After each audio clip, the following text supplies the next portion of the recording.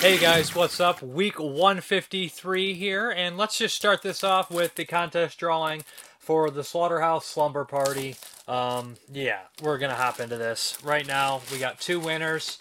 So I got 42 entries. Let's see who wins. Why screw around? Let's just start right off. So, alright. I made them really small.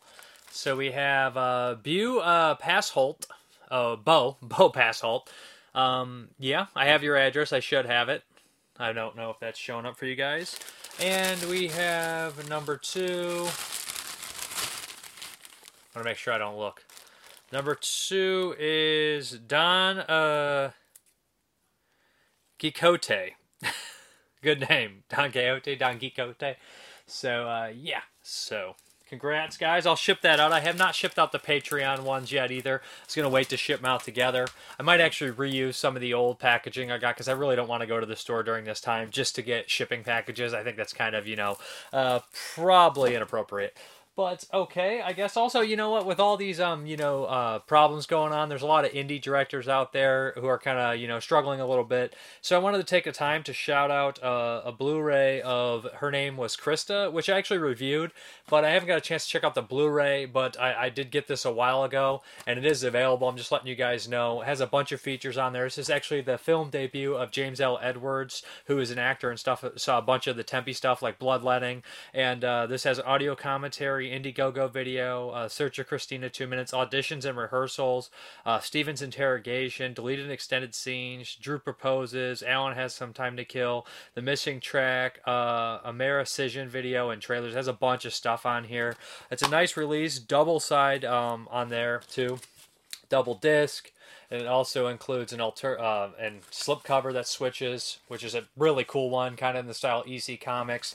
I really enjoyed this one. I thought it was a really great kind of twisted love story horror movie. And I think that a lot of people would enjoy it if they check it out. It's actually very well done. So I'll leave some links below if you're interested in checking it out. So yeah, I guess we're going to hop right into the reviews. And I'm still with the dive in 1985, so roll that.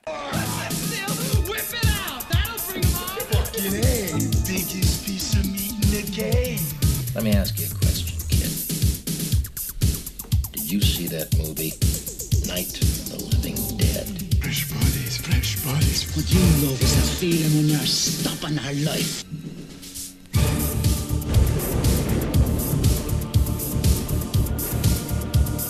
Kill for me. And he is not a welcome visitor. What the hell happened to Rosemary? You want a silver bullet, huh?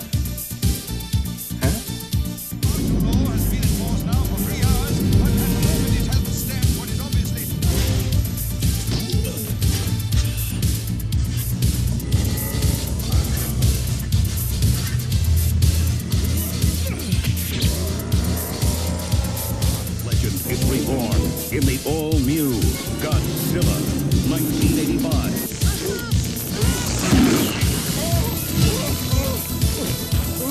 Perfectly normal for insects to be slightly telepathic. Yeah, it's normal for insects. But am I normal?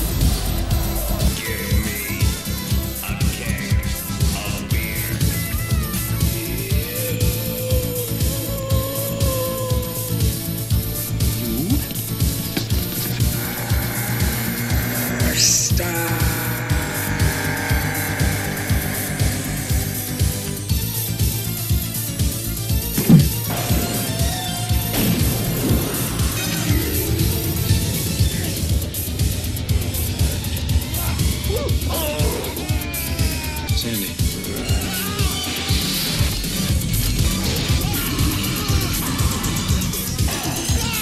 Horror has found a new home.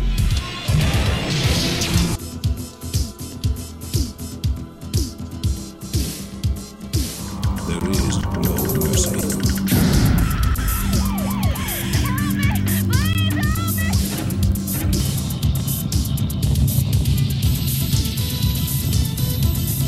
Well, Just piss me off. Well, if that's the way you feel, forget it, Vic. Just forget it. But I think you're really out of line.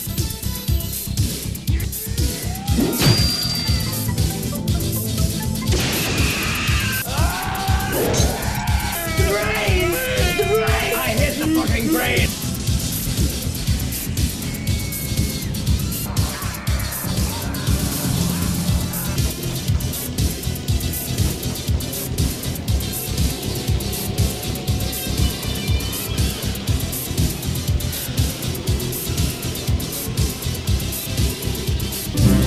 It will scare you to pieces. Fright Night.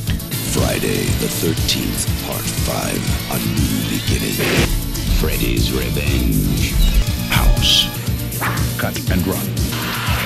Demons. Day of the Dead. The Return of the Living Dead. Your journey ends here. Welcome to Fright Night.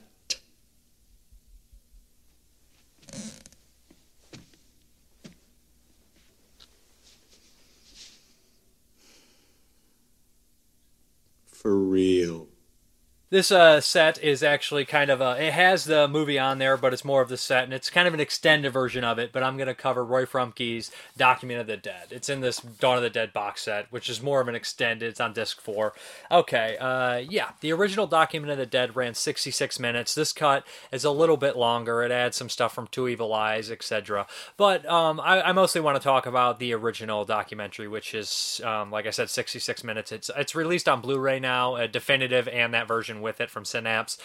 So yeah, Roy Frumke's decided, first documentary I'm covering from 1985, Roy Frumke's decided to document, kind of George Romero's, the making of Dawn of the Dead, but it also tackles things like Night of the Living Dead, his interviews with the cast and crew, and it's narrated by no other than Susan Tyrrell, who's an outstanding actress, wonderful, Night Warning, all sorts of things.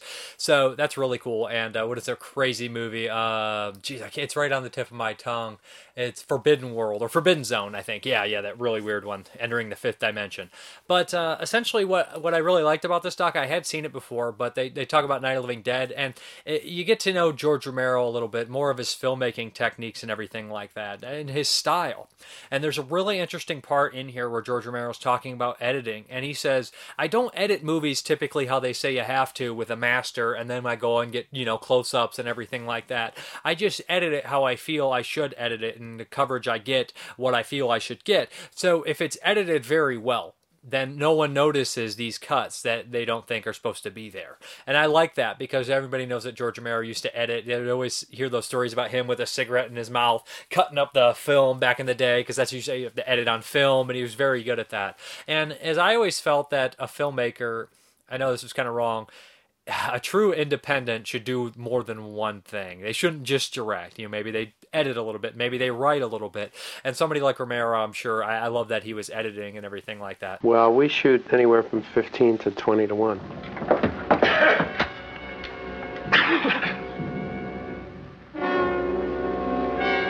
Senores, please to let me pass. I cover conversations with a master. No, please. Just let me pass.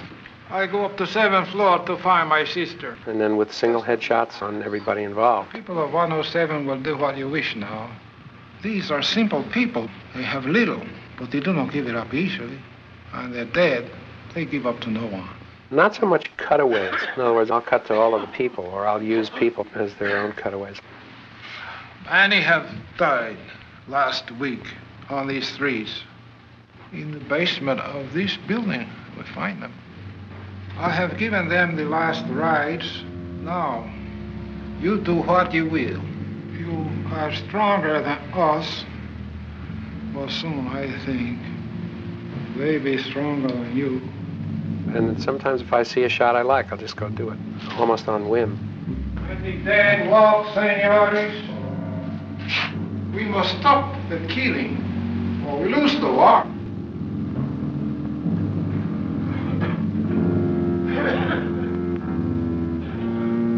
Out here, shooting, I don't really think too much about the cutting. I'd rather let that happen, too. Except in tightly choreographed sequences like the truck scene and so forth, where I know what's cutting to what. Like I said, he also has a great way of being highly intelligent without coming off as pretentious, which I think is a rare thing. It takes a special kind of intellect to talk to the everyday person and come across intelligent and get through. So many people want to use fancy words to get across their message, and it doesn't work with everybody. That's why I think Romero's movies come through so strong in his, social commentary as well as his own voice when he talks about his films, and I can see that here too. So he's always been my favorite director, so anything involving him has always made me very happy to watch and interesting. They also talk about how he uses, he fills the frame, how he uses, and he cuts with filling the frame very, well. Like in the original Night of the Living Dead, how they do the graveyard scene with Bill Heinzman's chasing Barbara, and how they'll cut in certain ways and where the people appear on the frame. Like I never thought about a lot of this stuff in terms when I watched those movies when I was young. I just knew that the movies drew me in, and I didn't, if it was boring visual storytelling, then it would lose an audience. Somehow Romero keeps you there with his editing and things. And I'm going to be honest, as a young person, like I never could spot sometimes, how they, there's a certain filmmaker, like a Tarantino you always spot, or Sam Peckinpah, I always spot, this is a Peckinpah, this is a Tarantino. And Romero is my favorite director, but he took me a while to find his style, which I understood there's a lot of social commentary, but I feel like across his entire filmography, the stuff that's not from Pittsburgh doesn't necessarily look or feel exactly like it, but you can spot some of his things later on and stuff like that, especially in his social kind of commentaries. But I think in his earlier stuff especially, there's that visual style. When he edits his films, he didn't edit a lot of his later films, but I feel it more in his earlier stuff, that Romero style now. And same thing with like Wes Craven. It took me a while to pick up on him. There's the booby traps and stuff, but like certain elements, but it took me a while to see his visual style. And I'm not even sure 100% if I see it. Like Carpenter's visual style is there. Sometimes these directors, it's not within their visual style that makes them that auteurs, and it's in their actual, messages and things like that too. They all, not all their movies look the same. I just think a lot of Romero's earlier stuff kind of did, and I like that Pittsburgh kind of look too. But like I said, he's an interesting guy, and he has one of the lines that breaks my heart in here. And I don't know if this is from the original version necessarily or not. I don't think it is actually. It might be from Two Evil Eyes. No, there's a line in Dawn of the Dead when he's talking. It is from the set of Dawn of the Dead. And he brings up this point where Roy Frumkin says, well, night's the beginning and this is the end. He says, no, zombies are still dumb, man. And I love that. Like, he was planning this, the more Dead films afterwards. And then later in the documentary, when he's on the set of Two Evil Eyes, he has this really sad line where he says, the zombies keep getting smarter and I keep getting dumber by the day. And I just, he was, self-depreciative at the same time. He was somebody that would make remarks about, Hollywood and everything like that. But at the same time, he never came across as someone who was just whining for attention to me. So, R.I.P. George Romero. Like I said, he was the truest of independent directors to me, and wonderful, absolutely wonderful. I like the documentary. You get to see some vintage footage, and Ken Foree's in there, and Scott Reiniger, and Richard Rubenstein, the producer, and everything. And I do like how they talk about releasing the movie unrated and all that kind of stuff. Took guts, and I'm glad they did it. He was one of those last kind of, he was one of the first independents, and he was always truly independent to me, even if he did some Hollywood stuff, but he just, never could make it in the Hollywood system. So, and again, like I said, there is some at the end footage that they actually cut that was part of the original Document of the Dead. This version they put on the end, so you get to see everything from the original and some added stuff too. So, I would recommend probably picking up the definitive Document of the Dead, which I actually ordered myself on Blu-ray from Synapse. So I'll be checking that out to see the added stuff and everything. So it's a pretty cool documentary, especially if you're a fan of 70s cinema or George Romero. This is a scene from Night of the Living Dead, a low-budget film co-authored, directed, photographed, and edited by George Romero in 1968. Already the head of a successful commercial production house in Pittsburgh, this was his first venture into feature filmmaking. Its flaws were mainly budgetary, while its virtues were clearly visionary, earning it popular success as a horror film and a cult following for exploratory uses of genre and technique.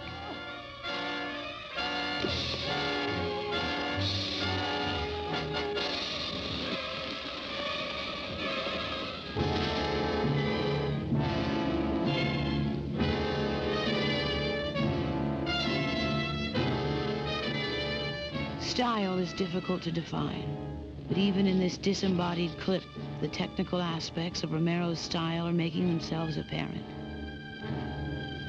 They're in his cutting, his camera angles, in his two-dimensional design within the film frame. Great spatial movements from shot to shot,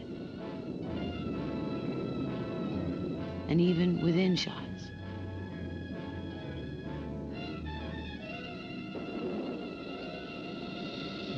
Just making films in Pittsburgh for 10 years has become a sort of stylistic statement.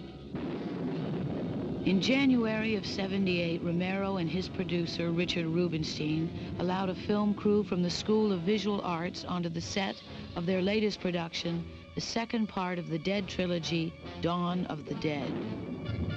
Using footage shot over one long weekend, a documentary took shape, focusing first on the filmmaking process and secondly on directorial vision. What part of it reaches the screen unhampered? What external forces affect it? But first, let's introduce our cast. Okay, this next one is a short from Jörg Buchardt. Had to do his movie from '85, and this is Hot Love. This is kind of a limited edition DVD, but the Hot Love is also included in the Necromantic Cult Epics Blu-ray in HD, so that's really cool. So I would recommend picking up the Blu-ray from Cult Epics because it has two versions of Necromantic on it. But let's talk Hot Love. This was the short he made before Necromantic. He had made other shorts before, and this was a Super 8 movie. And Jörg Buchardt, he talks about not wanting people to know it was Super 8 because it was kind of embarrassing. It didn't seem very professional. And then later on, it seemed even more professional because it switched to digital, so that's kind of cool. But Hot Love is about a 45-minute short. The music sounds just like Necromantic. It sounds like you could have thrown that music in Necromantic and it would fit perfect. Probably the same composer. I believe it was. It actually has the same star of Necromantic in it as well. And he's kind of this punk. It follows a group of punks, and he's kind of lives in this kind of trashy room with beer bottles and Empire of the Ants posters hanging on the walls, that kind of thing. And Jörg actually makes a funny comment in the commentary about that not being a very good movie, but it had giant ants, which I loved. Yeah, so he ends up meeting this girl at this punk kind of party. They start a relationship, and we have this love story for quite some time. And one day, he catches his girlfriend cheating on him with Jörg Buchardt actually playing a character in this. And he gets beat up, he leaves, he's upset, and he decides one day to attack his girlfriend in the woods and rape her. He basically runs away and decides to commit suicide.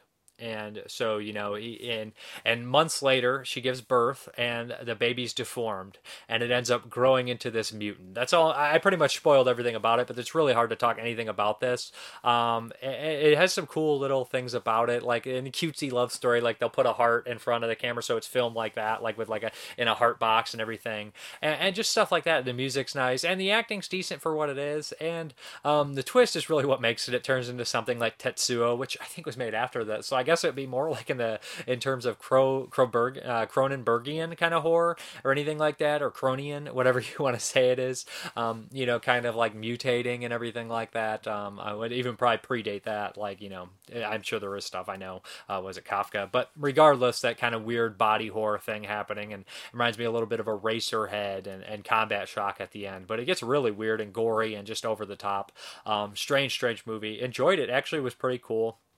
And I was glad I kind of went in blind and just didn't have any idea what it was going to be about. But yeah, I like it. It has that Super 8 charm to it, and it feels definitely like a precursor to Necromantic. Not quite as gross as Necromantic, and some of the special effects aren't particularly great, like the pregnancy or anything like that. It's just a baby doll, but hey, whatever. It's cheap and low budget. And there's a little making of on here where they talk to people about the movie. It's like 3 minutes and everything like that. So yeah.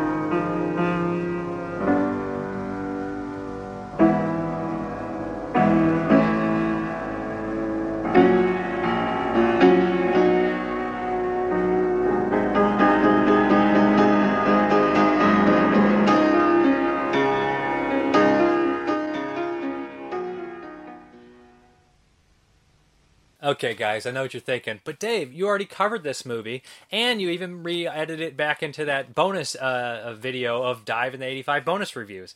But I couldn't not rewatch this for the Dive in the 1985, and that is Ruggero Deodato's Cut and Run. That's right, yeah. So I probably will be repeating myself a bit, but what I wanted to say is, this is a jungle adventure movie from Italy, 1985, so it's late in that kind of, cycle, but it is the third in the jungle adventure movies from Ruggero Deodato, infamous director. His first being Jungle Holocaust, which is a good movie, Cannibal Holocaust, which is a classic, and then this one. Deodato would also do stuff like House on the Edge of the Park and a bunch of other crazy movies, Live Like a Cop, Die Like a Man. So I probably said all that before. There's some interesting players in this movie that I don't think I went into depth enough about in the last review. Dardano Sacchietti is credited as part of the screenplay, or writing part of the screenplay. This guy worked with Fulci in like his heyday. A lot of Fulci's biggest movies from like the late 70s to early 80s. So all that stuff that people remember, like City of the Living Dead and The Beyond and New York Ripper, had Sacchietti's name on it. So that's kind of impressive that he was involved with Deodato. On top of that, we have a score by Claudio Simonetti, who was, obviously in Goblin, and you guys will recognize the music. It's the one I used for the Dive in the 1985. Mood 616 also used it in a bunch of his videos, so it's a very memorable song, and I just can't think of a song that gets me more pumped for 1985, or gets me more pumped in general when I hear it. It's just very action-packed and action-oriented. Also, this disc, let me go through the cast here. I'm jumping all over the place, but we have Leonard Mann, who is in the Unholy Four and some other movies like that, Italian movies. He's one of the stars in here. The lady from Officer and a Gentleman is a star in here, which is kind of crazy. So we have some big names with her being Lisa Bonet, I think is her name is. Lisa Blunt. So it's kind of a big name. Kind of threw me for a loop that she was in this. Didn't really recognize her at first. Willie Ames, who was more of a child actor, so he's really not one that stood out to me. Karen Black, her second movie of 85 that I've covered. I've also covered Eternal Evil. She has a decent-sized role in here. Richard Bright, which is really weird to me that Richard Bright is in this movie, because he was in a couple Peckinpah movies. He was in Against All Odds, which is a really good movie with Robert Ryan. And Richard Bright's kind of a strange actor. Like I said, he was in a couple Peckinpah movies, The Getaway, and he's credited in Pat Garrett and Billy the Kid as bar patron, which shows me that he probably was just there having a few beers with Sam Peckinpah, which also this special features kind of backs that story up, because they said that Richard Bright would show up drunk and it pissed Deodato off, and Karen Black would have to calm Deodato down and kind of help Richard Bright through his day.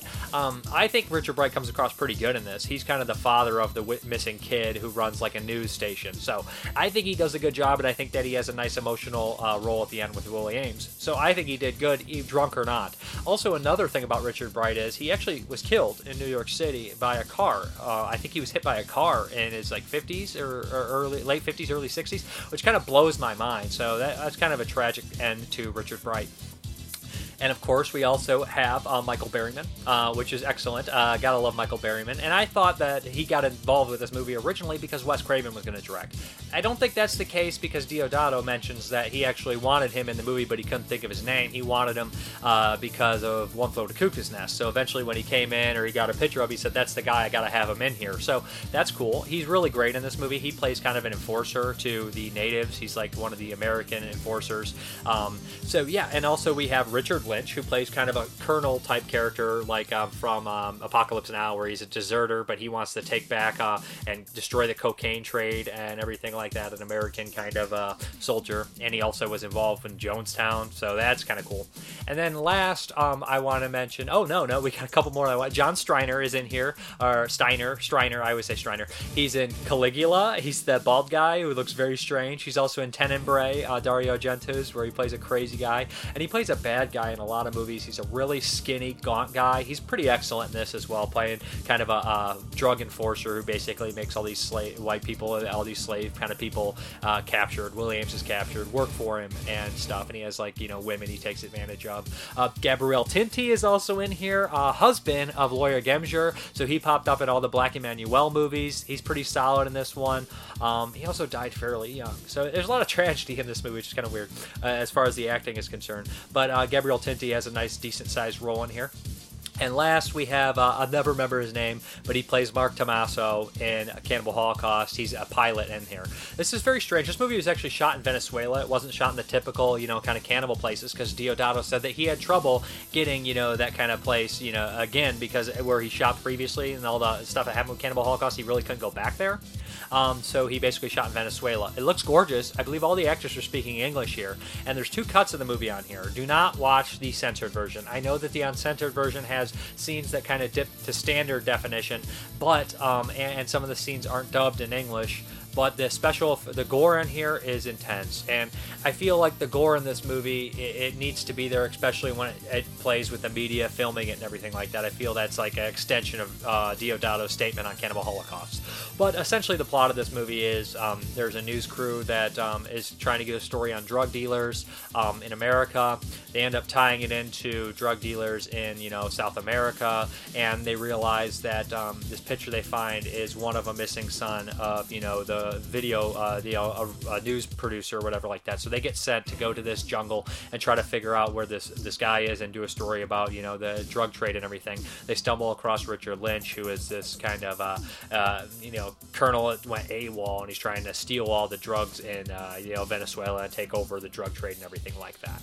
So it's a crazy action movie. It's really violent. There's these moments where the natives, he has a group of natives that help him too, Richard Lynch, are raping a lot of people and ripping them apart. There's a crazy trap in here, what John Striner gets captured into, which is intense, crazy gory. And there's also some real mean-spirited deaths, like I said, and it just kind of made my jaw drop. Some of the craziest gore from 85 for sure. Heads getting whacked off, lots of squibs. A few squibs. But there's, like I said, this has got a tremendous cast for what it is. It jumps back between, I think, New York and, is it New York? I would imagine it is. New York and the jungle, like also all good cannibal movies. Think Cannibal Ferox, Cannibal Holocaust. They always are jumping back and forth here and there. Even Zombie Holocaust does it. So it's got those tropes that all these jungle adventure movies do. Even though it's really not a cannibal movie, it kind of fits into that. But I think it's fast-paced, and it's got lots of cool things going on for it. It's definitely the best jungle adventure movie from 85. Especially Italian jungle adventure movie, but it does have some competition in Massacre at Dinosaur Valley and Amazonia, which I both think are worth watching as well. So, like I said, this one I think is a little underseen. Do not watch the YouTube version or the Amazon Prime version because they're the cut versions. So they'll cut to scenes and that are usually like gory or anything, and they'll have like clothed versions and stuff like that. The nudity is really unpleasant in here, to be honest. There's this poor girl who's actually dating Deodato at the time, and she's in it, and she gets taken advantage of by Gabriel Tinti and John Striner and stuff like that. He like sells her to him, basically his friend, so it's kind of, nasty. But like I said, there's some really awesome scene where the natives attack like that drug house, and they start picking people off, and the opening scene in this is intense as hell, and they use this great, like, it's got to be an airplane shot where they go above and you're seeing all the chaos, and Michael Berryman lifts some guy up and he throws him in the water. Also, bravo to Michael Berryman being a trooper. He was in The Hills Have Eyes, so he's in the desert. He has a disease where, is it alopecia? I can't say that word for some reason. Mrparka's got brain damage. But, I think it's where you don't have any sweat glands or hair on your body. So he doesn't have sweat glands. So in Hills Have Eyes, he basically had trouble, with that because it's so damn hot. And this one, too, it's extremely hot in Venezuela, and moisture is crazy. So he was jumping in the water and everything like that. And there's a lot of people that would not do that. So I really like the movie. I think it looks fantastic, especially besides the inserts. This Blu-ray is actually really nice from Ronin Flicks. It's got a bunch of features. Like I said, 2 versions. It's got a long interview with Ruggero Deodato, and it seems like an intense shoot. It's got an interview with Leonard Mann. It's got an interview with Willie Ames. And there's somebody else in here too, John Striner. So it's a loaded Blu-ray, highly recommended. It's got a nice slipcover. Really like this one. Probably one of my favorites from 85, if you guys can't tell already. So that's Cut and Run.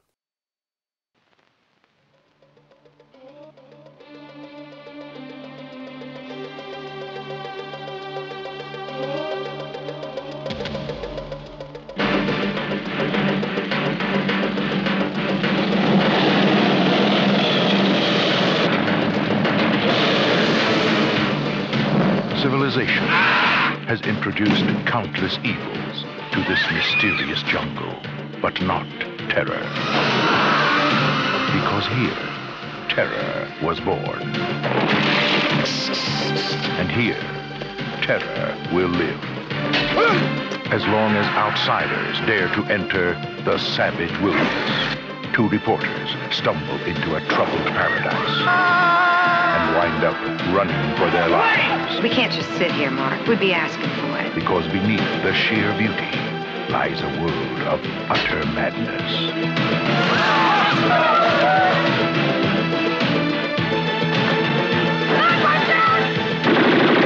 Today's headlines erupt in a timeless thriller.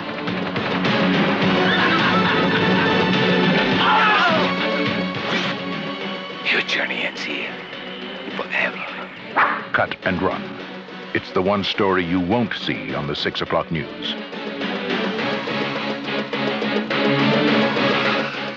Okay, here we go. We got one from 85 called Savage Island. This is also on Amazon Prime, and Full Moon released this one. This is a 4-movie set, obviously, from Shout Factory. Quality's not particularly great on this. This one also has got to be Italian, but it's credited as Ted Nicolai directing it, and I probably think he only directed the opening and the ending stuff with Linda Blair. But this is got to be shot in the Philippines, and this is a woman in prison movie kind of deal. Think Sweet Sugar or any of those kind of movies. Okay. All right. This is a sloppy-ass movie that was basically patched together with opening and closing starring Linda Blair. So it opens up with Linda Blair kind of walking in this like really great like fancy hotel, killing somebody, going upstairs and talking to this, you know, this creepy guy about buying diamonds. And then she tells him, you know what? I know where you got those diamonds. They're blood diamonds. And I know, and I shut that island down. And I'm going to shut you down. And he's like, oh! And so it flashes back to this story where she's not there. And it's all these women being transported to this island to work and basically be slaves to dig for diamonds. There's a bunch of creepy people on there on the island, including Luciano Rossi, who's in a bunch of these Italian movies, always as a crazy bad guy. I think I've mentioned his name 25 times in the past few years, but I can't remember any movies he's in. He's just always there. And it also has the guy they call the Italian Peter Lorre, who's in Werewolf in a Girl's Dormitory. He runs the whole kind of camp. So these people basically are running the camp. There's a bunch of creeps around there. One of which who I think is an Escape from Hellhole, and he's one of the guards. So they're always taking advantage of women. There's always naked women. There's always these fights of girls stripping nude and everything, and torture. Really sleazy, really kind of nasty. I did kind of enjoy it just because it's so audacious, kind of like in the term that the movie Hellhole's kind of like that too. So essentially there's a group of people that are going to come in and rescue them and work with the women, because the women are all plants. Like a couple of the women are plants that overtake the camp, which was definitely added in later by, you know, the opening and ending of this movie with Linda Blair. So basically Anthony Stephan comes in. He's leading this group of mercenaries, and you know, he's in stuff like what's a Django Die You Bastard, and he kind of has like soulless eyes. He looks dead inside. He's basically leading this group, and there's a big revolution. And there's a bunch of fighting and shooting and crazy things going on. And what's really weird is people get picked off by, of course, crazy things like quicksand and all sorts of things like that. That's how you die in the jungle in movies. You fall in quicksand, you know, a piranha gets you, something, the anaconda. That's how you die in these movies, okay? Very rarely do you get killed by the enemy. Sometimes you just fall in a spike or something like that. So, yeah, so basically what happens is this movie, it started getting good. There was a bunch of crazy action. And then like 25 to 45% of the characters don't have ends, and it cuts back to Linda Blair, and it's just like everything's unsettled, like the movie was incomplete. I don't know if this is like two movies patched together, and I didn't get to see the original version, but I don't know what's going on with Savage Island. It kind of falls apart, and the opening and ending with Linda Blair are just too sloppy. Just add-ons and tons of exposition. Like it's just one of those movies that like you hear people talking over things to scenes just to get it through. Like, and then they do this and this and this. You're like, okay, because otherwise this movie would make absolutely no sense, and it barely makes sense as it is. But if you want to watch it, it's on Prime. There's a DVD 4 set, and there's a Full Moon DVD. I'm pretty sure they're all the same prints. Not particularly great, but there's a lot of nudity and a lot of sleaze if that's your thing. So yeah, Savage Island.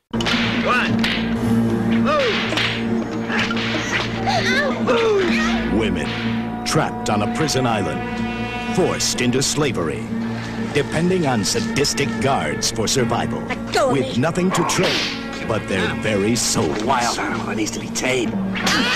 They were brutalized, humiliated, and tortured. until they were willing to risk anything for freedom, even death.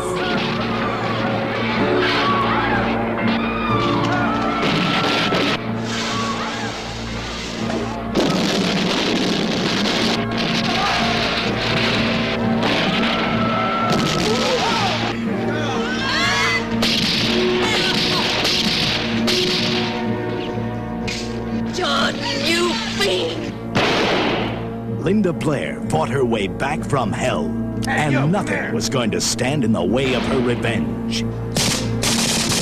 Savage Island.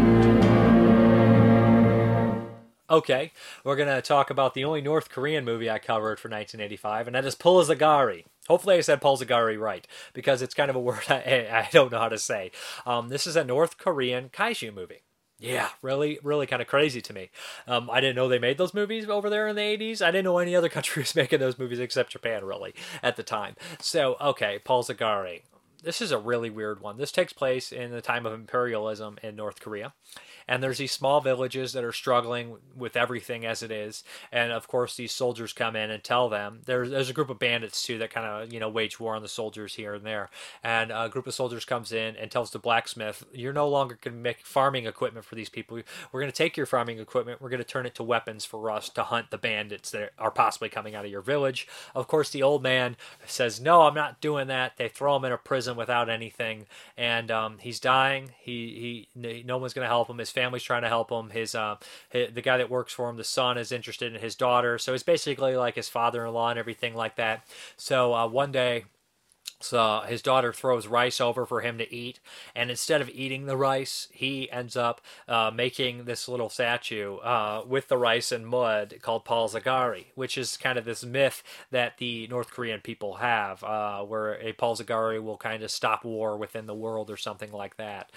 So what happens is there's this little cute statue, adorable, and one day they take it home, and she's sitting there, and it's in her sewing box, and it wakes up one night, and it's the cutest thing ever. It's tiny. It starts eating all the little sewing needles in there, and we learn that Pulazagari needs metal to survive, so he starts to eat metal, and he gets bigger into like ghoulie form, and then eventually child form, and he keeps growing and growing and growing until he's the size of, like a small Godzilla or something like that. And Pulazagari is basically being led by the girl whose blood fell on it, the blacksmith's daughter, so she has control of Pulazagari. So they lead into battle to fight the imperialist, and so they're always trying to figure out how to stop Pulazagari. Will they dig a hole? Will they blow him up? All sorts of things. But even after they kind of successfully, fought, he doesn't stop. It's kind of a nice little morality tale that, he doesn't stop. And it's a really sad, kind of touching tale by the end of the movie. That, maybe stick with the enemy, or maybe war's never the right answer, or maybe, you start the beast, you can't stop it. There's all sorts of things going on here. But Pulazagari is a really cool character. He's a really interesting character, and the movie's really interesting to me because of all that stuff. But he's adorable at first, and you love him. And I was really like, no, Pulazagari, when he's going to get hurt and stuff like that. But the ending is really touching and kind of sad, and it does feel like its own mythology, and I kind of like that. It was very unique and different. I wish the picture quality was better. I watched it on YouTube, but the fight scenes are big and elaborate, and there's like battles and stuff like that. So it doesn't seem cheap. There's lots of fighting and lots of major important characters died, which is kind of sad, but would recommend checking this one out. I think it's really cool. It's Pulazagari.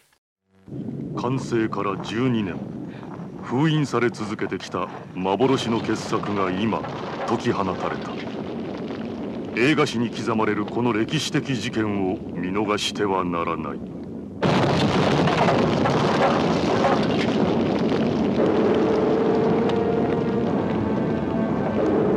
プルガサリ伝説の大怪獣誰も見ることのできなかった怪獣映画の最高傑作が 35mm ニュープリント完全版でついに日本上陸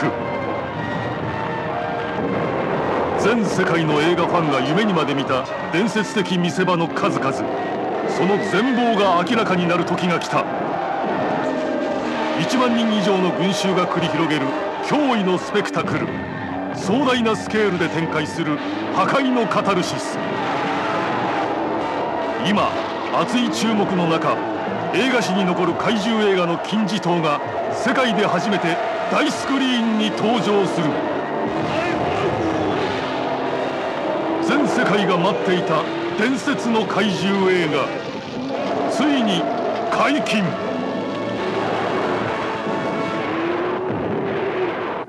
古笠伝説の大怪獣。 Okay, I covered the 1984 Godzilla version, Return of Godzilla, and I really just wanted to cover the 1985 Godzilla, so the other kaiju movie of 1985, Godzilla 1985. And this is the one I remember as a kid, the American version of it, with Raymond Burr. Perry Mason, guys, Perry Mason. Also in the original Godzilla American version. So this one is shorter. This is going to be a brief review because I'm just going to kind of compare the differences a little bit. And it's been a while since I watched Return of Godzilla. So the Return of Godzilla is about an hour and 42 minutes, I think, like that. This one is like an hour and 27 minutes. So it's way quicker. It has extra scenes with Raymond Burr and Americans in there. And I really do like the kind of stuff that Raymond Burr says. It doesn't have the big moment where the Japanese kind of has their own like... what's the word I'm looking for? Where they kind of like pat themselves in the back because the Americans, the Russians, are like, you gotta nuke him, and he's like, we'll stand when we're not going to use nuclear wars, and he has this big kind of touching speech about Japan showing some love for itself, and it's not necessarily a good thing, but it's also like they're kind of so whatever, how it goes. But like I said, if you want to watch more how we actually felt about the miniatures and Godzilla himself, go back to the Return of Godzilla review. But I think this one's enjoyable. I like the element. I can't remember if Godzilla always feeds off nuclear energy to get stronger. I can't remember. But they have the Weapon X thing that fights Godzilla. I like that. I do think this one is more enjoyable for me just because I know all the previous stuff in the longer version. So when I watch like the Cliff Notes version, this one with added scenes of Raymond Burr, it just makes it a little bit more enjoyable to me. Maybe I'm closer to this one. And I think it's better, for nostalgia for me to watch here. But it's so funny at the end. Raymond Burr has this great speech at the end. Like, it's basically right on the nose. It's like Them, where like the guy looks at the camera, he's like, maybe we shouldn't meddle with scientific things. Maybe we shouldn't mess with radiation. But Raymond Burr's like, Godzilla goes back, and he gives this big speech where it's all touching and everything like that, and it's exactly what it is. Like, Godzilla is a force of nature. He is our, he's a reminder of the things that we've caused, and he is not good nor bad. He just is. He is a force of nature that we've created, and that's what I like about Godzilla in a lot of ways. And somehow you can take this giant green lizard that breathes fire. Or not even fire in this one, but breathes that kind of laser blast, does all sorts of crazy things, and make him sympathetic. That's pretty cool. And I mean, like, it's like a lot of things. It's your own creation, it's your fault why this is happening to a certain extent. So it never loses that kind of element to it. Like I said, also there is the thing in here. I'm missing out. I'm losing it. I think I just lost it. But I do enjoy the movie. I do like the movie. I would recommend checking it out if you've never seen Godzilla in 1985. There is some differences for sure. And I was gonna say it does cross that line with the scientific stuff for me because like Godzilla has the DNA of birds, it also has bad dubbing for the Japanese people. It's like, Godzilla has the DNA of birds, so we're going to use the migratory sounds of birds to attract Godzilla somewhere else. And later, Godzilla vs. Bellante, or whatever that damn plant thing is the sequel to this one. This one in 1985 are the ones I watched all the time as a kid. So, yeah, have some nostalgia and some love for it. That's Godzilla in 1985. 30 years ago, he thought it was over. Troops, aircraft, rockets, they were all used before. Now, your favorite fire-breathing monster is back, like you've never seen him before. The legend is reborn in the all-new Godzilla 1985, starring Raymond Burr. Godzilla 1985, rated PG. Okay. I actually watched this one on Tubi, but this is an old tape. There is a DVD out there, and I did order the Arrow Blu-ray of DEF CON 4. That's right. I always loved this tape, to be honest.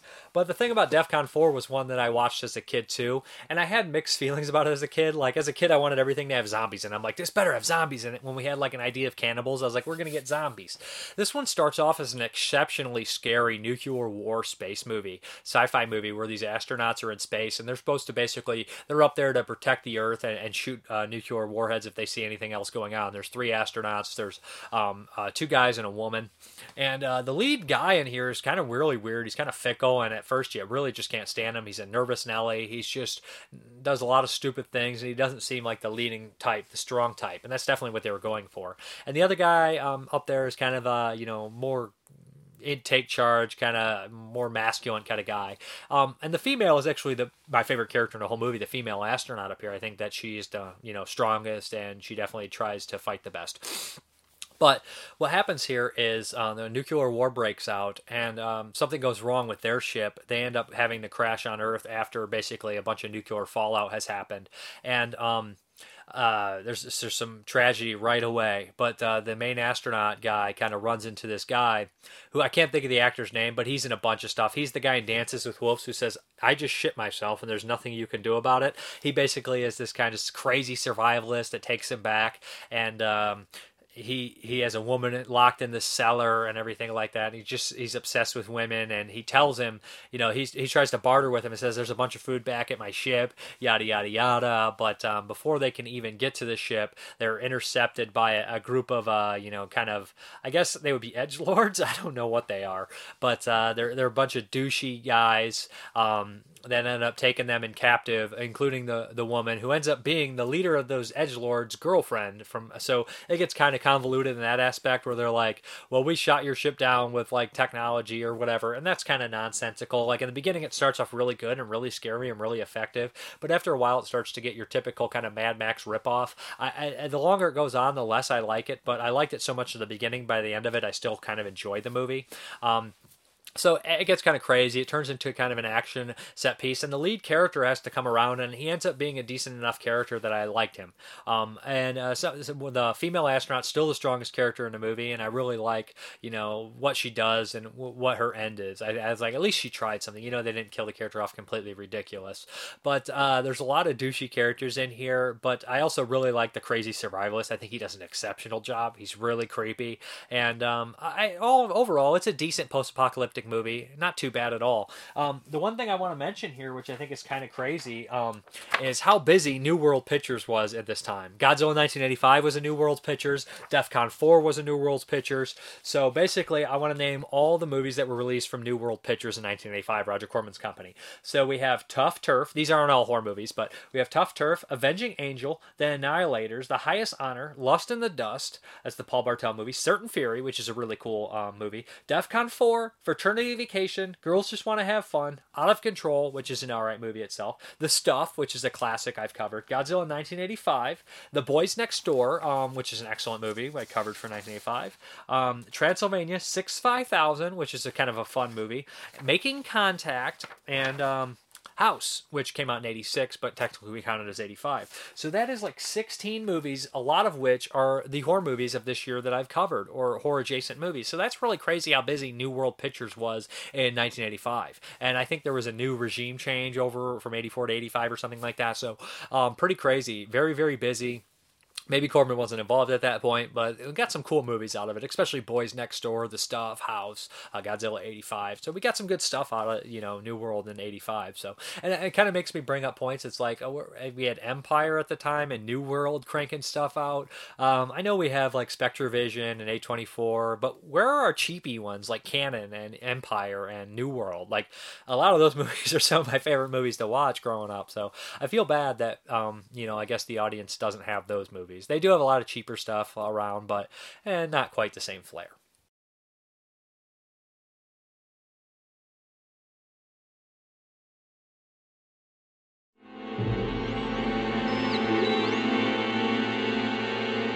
The Nemesis, a nuclear weapons space platform designed to protect America.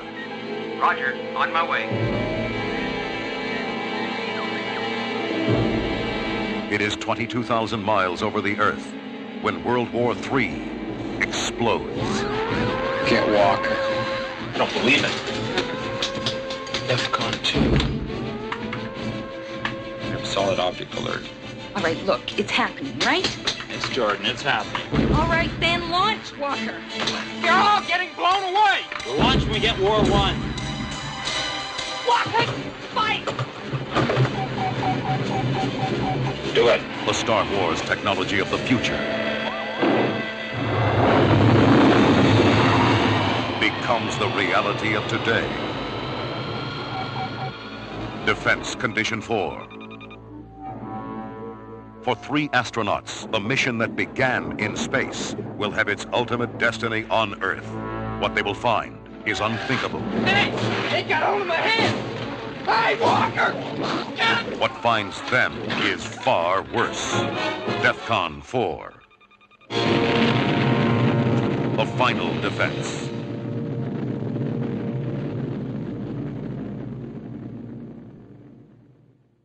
Okay, another one from 1985 is a TV movie, and it is the 1985 Bad Seed remake. And I gave this a lower review than I should have, because when I watched it, I was like, that was very enjoyable, much better than I expected. The original is a bona fide classic to me, and I always thought Patty, Patty Duke in here? What's her name? Patty McCormick. There we go. Patty Duke's somebody else. Jeez Louise. Patty McCormick, who kind of reprised her role in Mommy later on, but she was tremendous in that as the little girl actress. And I remember The Bad Seed having quite an impact on me when I watched it. So the remake, I was like, okay, it's a TV remake. How much better can it be? So I start watching it, and I'm like, this is pretty close. And I guess it follows the book or the play a little bit closer. I think there's a play or book. And the ending of the TV one is closer to what actually happened. And it's actually kind of a darker ending, if you ask me, in a lot of ways. So yeah. Okay, The Bad Seed. What we have here is a little girl who's just bad. And it has this huge argument over nature versus nurture and everything like that. So we have a single mother who recently lost her husband. And she's moved to this kind of apartment. Everybody loves her daughter. They love her. They adore her. You know, she has like her dad loves her. Her husband's sister loves her. The neighbors love her. Everybody loves her, except kind of the dim-witted kind of handyman that works at the apartment complex, played by David Carradine in a great role. Leroy is his name. So everybody loves her, but you can tell that the mother knows something is off. And there's something deep embedded in her subconscious and deep down in there. So basically what we have is through some series and everything, you realize that she is evil. She's no good, and she starts to kind of set these situations up where people will die. And there's a great reveal in here where you find out she is evil about some kid who tragically drowned and lost his kind of best penmanship badge or something like that. And that reveal has always been great and very powerful. The acting is tremendous. The one thing that I do miss of the original, is it Shelley Winters in the original, or is it somebody else who, I might not, don't quote me, it's been a while since I watched that, but the performance of the mother who lost her son is one of the strongest performances I remember watching in the original Bad Seed. I remember like tearing up. Here it's also a very strong performance, but I feel like it is very much the same thing. I think David Carradine playing kind of the drunk Leroy is actually really good and really creepy, and the back and forth that he has with the little girl is good. The little girl's really strong in here. It's actually well acted. It's much better than a TV movie nowadays would be, and I do not think it's that horrible. I know a lot of people are like, this is bad. I mean, it is a remake. It is a pretty much a scene-for-scene remake of the original. Not as good in a lot of aspects, but it's not that horrible, and the ending keeps more intact the original story, so you got to give it some props for that. I did enjoy it. I think it's very dark. I think it's very dark for a TV movie. I think the story is twisted, and I like that they kind of have the one guy who's kind of involved, knows a lot about true crime, and he starts to talk about it quite a bit, and the way that the mother kind of picks at him and acts like she's going to write a book, but she's really kind of investigating her own daughter. So I do like that, but he did make a mistake. He called Charles Starkweather a serial killer. He's more of a mass murderer, I think, or a spree killer. So, whatever. But maybe I'm wrong. So that's kind of interesting in point. So I do like true crime at the same time, and I do like that psychological character study of what makes somebody, be a monster. And that's in here for sure. And there is a reveal that's really good. So I really like this movie. I don't love it. It's not as good as the original, of course. And maybe some people would say, why like this? It's just like the Psycho remake, which I don't remember liking at all. But still, I do think that this one has a certain charm to it. Maybe because it's kind of low-key and not so, in your face. But I like it. It's The Bad Seed, 1985 TV remake.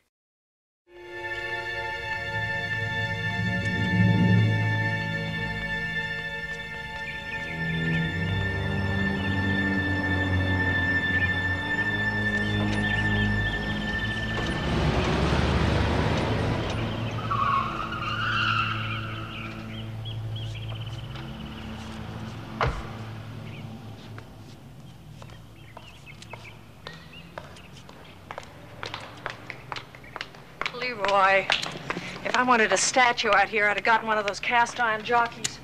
Yeah? You've been standing in that same spot since I left for the gym. Look what you've done here. You've broken off some of my chrysanthemums. Oh, no, Miss Breedlove, ma'am. That wasn't me.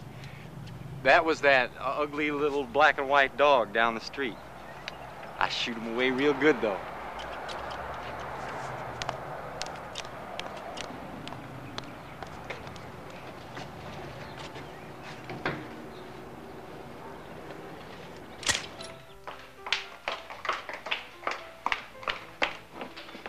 Where are you going, Emery? Post office, back for lunch. Naturally.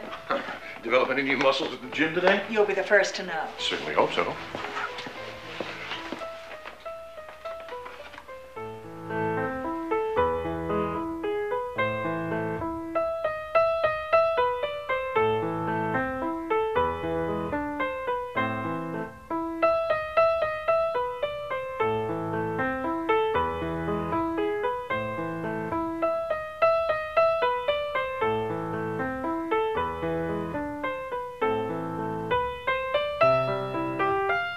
Rachel, we've got a visitor.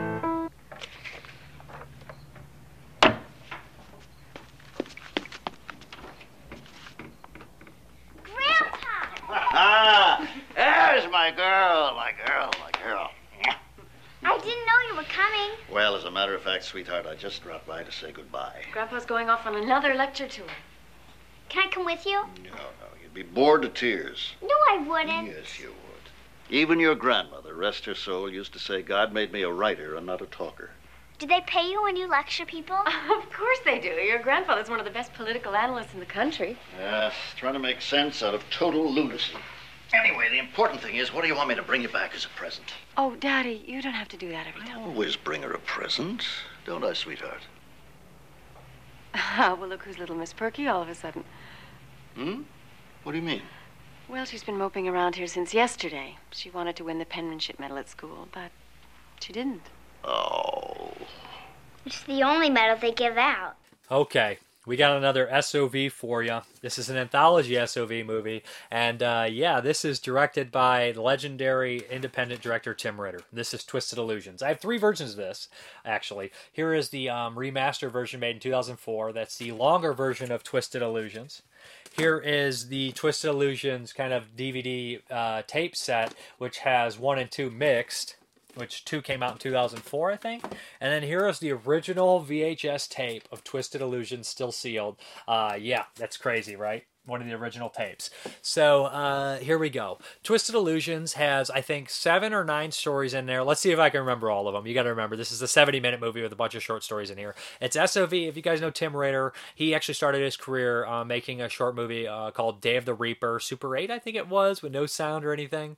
So yeah, and then he made this one, was the second one. There was a short in here called Truth or Dare, which he got to make into a feature-length movie, which kind of had some notoriety. He went on to do Killing Spree, and after that, he made a bunch more SOV movies. Killing Spree and Truth or Dare were actually shot on film, as well as Dave Reaper. This one is an SOV movie. Okay, like I said, there's like 7 or 9 stories. Let's see if I can remember all of them in here.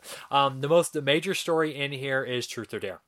That stars Joel D. Wynkoop, kind of a legendary actor. I love Joel D. Wynkoop, legendary B-movie actor for sure. And he's tremendous in this one. This is basically a simple story about a man who divorces his wife, and he loses his mind. He starts to crack mentally.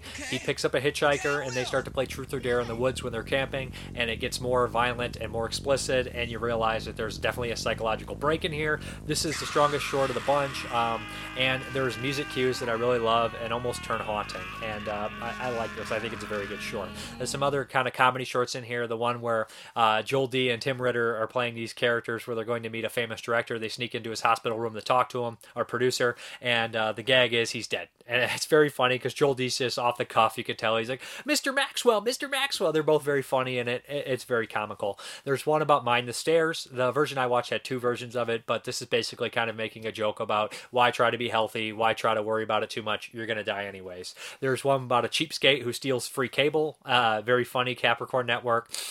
where he is this, it's just a joke basically about stealing cable, and he's just super cheap and very annoying.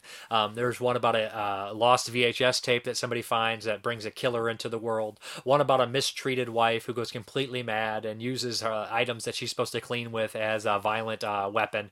I think I've hit most of them. Like I said, there's so many of them in here. There's a bad chemical one, of course. So it's basically an anthology. It's pretty fast paced. There's only, like I said, it goes pretty quick in here.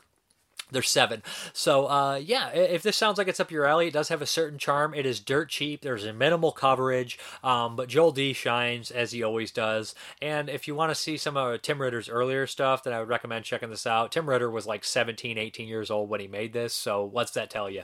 Yeah, it's kind of like a do-it-yourself. And this is also a crazy time. We have 85 here. Like I said, we have so many people making movies. Polonia Brothers made one too, Church of the Damned. Tim Ritter in 85. We have SOV movies like Blood Cult, the big ones in 85, The Ripper. Then we have like big dogs like Romero. Gordon's just starting. Romero's still making movies. Craven's making a TV movie. Hooper's still making a big one.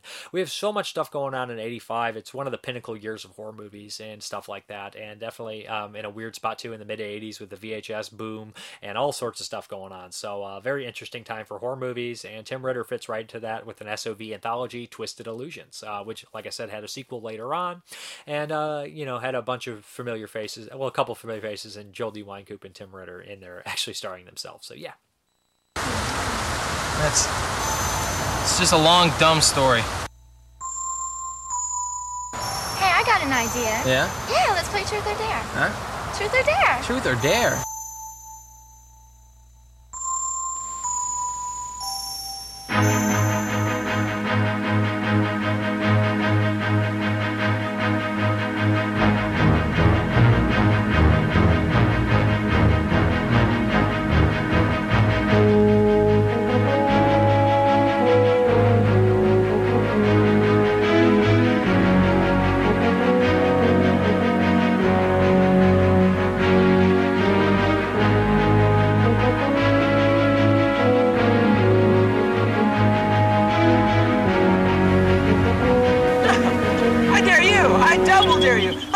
Poke your eye out with these pliers right here, okay? Rip it out.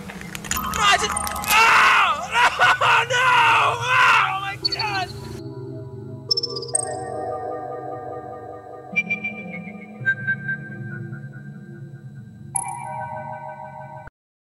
Okay, this next one here is a dirt cheap movie.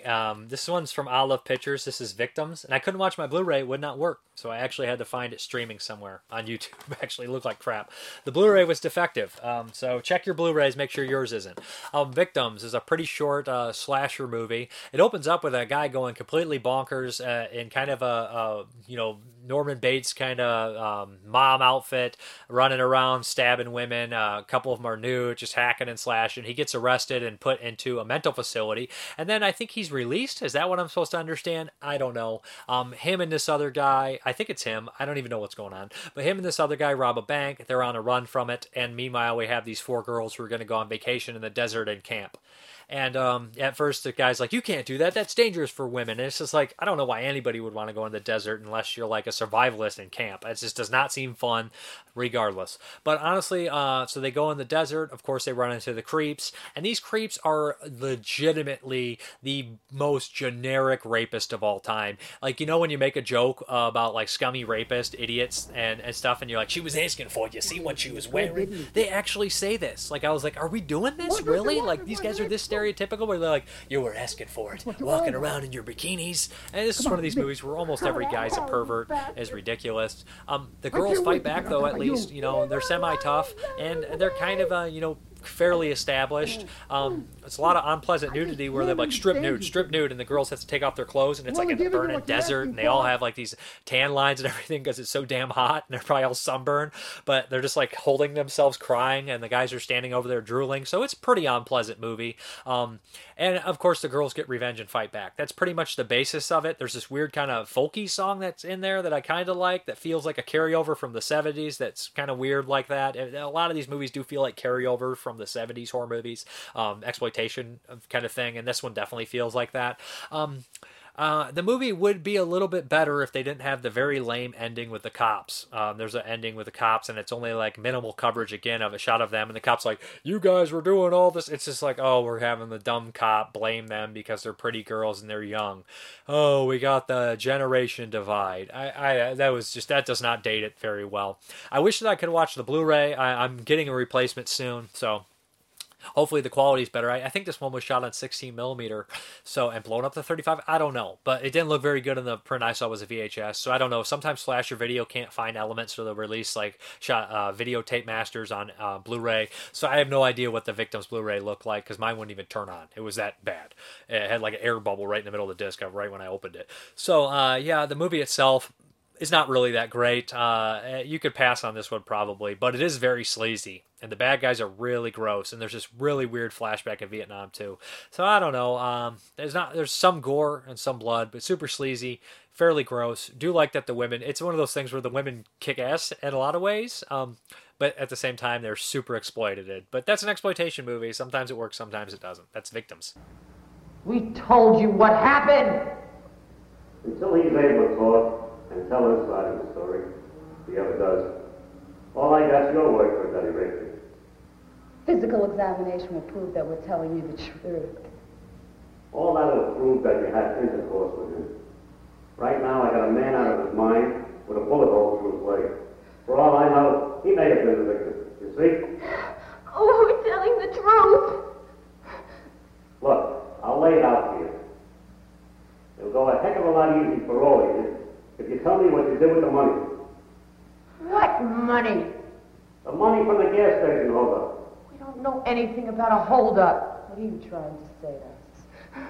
Ladies, a man was shot in that holdup. Now that's damn serious enough. But if that attendant should die, you're going to find yourself in more trouble than you ever dreamed of. So help me God, we don't know anything about any gas station holdup. Oh, God. All right. Have it your own way. I just don't understand you kids nowadays. Seems you're always getting yourselves into trouble. Okay, I'm going to be pretty quick with this one. This one is 1985's Bloodstream. This is a British horror movie. I don't know. This is by a guy named Michael Murphy. He did a bunch of other stuff later on. Some of the tapes I have, and Invitation to Hell I have on DVD and stuff like that. So I had never seen his movies. He's been making movies for a very long time apparently, and this one is super low budget called Bloodstream. This is bad. This might be the worst of the year. So essentially what we have here is this independent director. He makes this movie called Bloodstream. The producer is an asshole. He screws him over the tape, says, your movie's horrible, we're getting rid of it, you'll never work in this town again, yada, yada, etc., etc. He's heartbroken, the filmmaker's heartbroken, but the producer ends up, he's like, we're going to sell this to a bunch of people anyways, I just wanted the money. A secretary overhears, doesn't like it, goes to the director, tells him that, the director decides to get revenge. So the director, instead of, suing him or just killing them flat out, he decides to go all Last House on Dead End Street with it and make a movie out of it to get revenge. So it's kind of like a semi-remake of Last House on Dead End Street or something like that, but just not nearly as good. So essentially what he does is he gets a video camera, he puts a skull mask on, and he starts filming all their murders for no apparent reason. The secretary helps him plan all these out. But what's really weird about the movie is they introduce characters like they have their pictures, like they're like acting for portfolio pictures, and one's an actor and an actress, a couple actors, and I'm like, I don't remember these characters in the movie at all. We're halfway through the movie and all of a sudden these are on his hit list. It's like, oh, I didn't like these actors, yeah, I'm gonna kill them. So I'm like, whatever. So he picks a bunch of them off, and it's basically a movie of him picking off these people, and at the very end, there's some turmoil within him and the secretary. But what makes this movie even more annoying is the fact that half of the runtime is this director watching other movies that this company produced. And at first I was like, is this all Bloodstream for like the first half of it? Then I realized like, oh, these are other movies the producer produced or put out that are just kind of bad movies. Like there's a zombie one. They run the gauntlet. Exorcism movies, zombie movies, slasher movies, biker, post-apocalyptic movies. They're all there. And I'm thinking, I'd rather be watching those than this movie. And I'm wondering, and they look bad too. They look cheap and fun though, at least. I'm wondering if those are movies this director made previously. I don't know. Some of them kind of incorporate the actual movie itself and the short, so I don't know if they were made distinctly for this or shorts or whatever. But yeah, half the movie is a guy watching movies. So, and they don't really seem like they tie in anything. It just seems like padding the runtime. Not very good, not very well acted, just kind of very boring and stupid. And although it's not the most boring movie of '85, it's definitely one of the takes for worst. I know this director did a bunch more movies, and I'm willing to try out his other stuff. Like I said, I have a few of them here. I bought them. So Bloodstream is on YouTube. I don't know if it's considered it's on a bonus feature on any of those other ones. It may be. I don't know. That I have already, but it is dirt cheap, and it looks like it has film grain on it, but it's so cheap. I don't know what it was shot on. I have no idea, but yeah, it's just not good.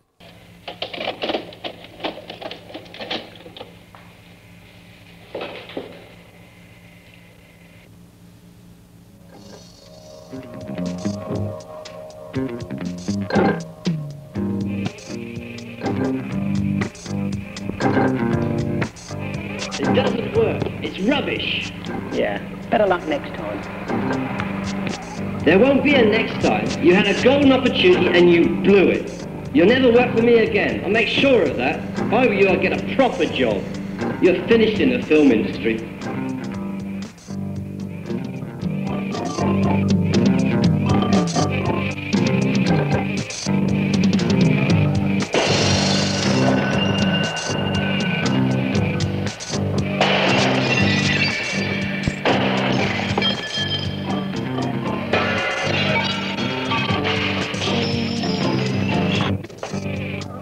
We gotta get to the generator before they do. But they're everywhere.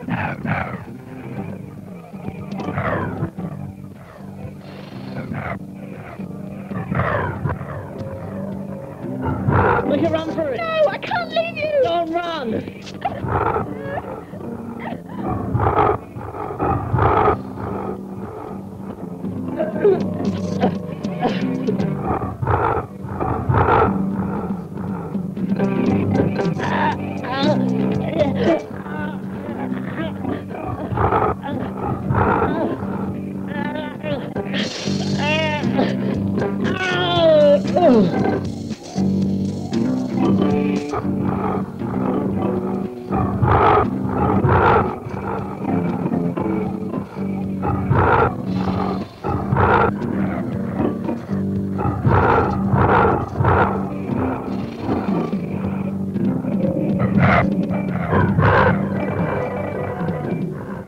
Okay, guys, the next one is from '85, of course, and it is Bits and Pieces. Another cheapie.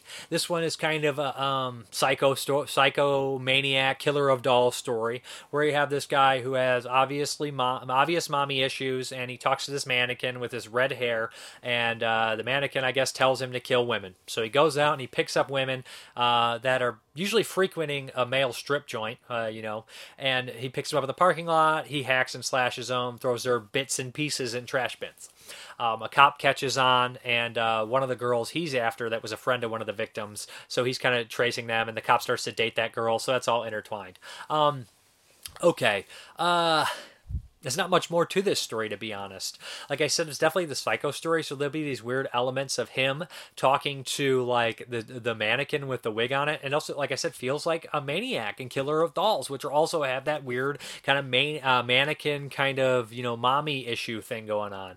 It's definitely cashed in on those. If I remember, there's not particularly that much gore, but when they actually show, like, the bits and pieces in the dumpster, they're kind of nasty. And like, for at times, like, the cop and the woman have, like, these long, relationship moments and everything like that. It ends on a darker note than I expected, to be honest. But I don't have much to say about this one. It's very bland. He has flashbacks with his mother, where you see what the kind of stuff she did to him, and it's very carbon copy. Like, oh, we made him dress up like a woman. We made him do all that kind of thing. And the killer to me reminds me of kind of like a cheap Crispin Glover. If that makes any sense. He reminds me of a cheap Crispin Glover. He ties up the women, kind of strips them nude, and cuts them to pieces. That's what you get. Very, very run-of-the-mill psycho slasher ripoff. The picture quality is not particularly great. Again, couldn't really find anywhere to watch it except YouTube. Nowhere to buy it or anything like that.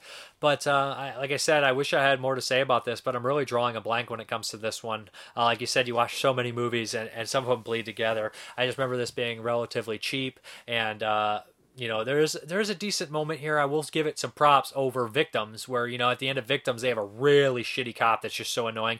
The cop in this one, he starts off as an asshole at one point, but he's like, "I'm sorry, ma'am, just give me a break," and you're like, you know what? Thank you for being a realistic cop for once, or a realistic character, not just like, at least having some sort of dimension to him, not just a one-dimensional character. They kind of add that element to it. So I kind of enjoy that bit. And like a lot of it is police procedural, where a homeless woman sees the body and they go to her and she's like, I couldn't see everything. And they find vanity plates, track the plates. Oh, no, it didn't lead to this. And it kind of plays kind of like a police procedural, like the movie later down this video called Night Killer, but not nearly as effective, but bits and pieces. I'll probably skip this one too.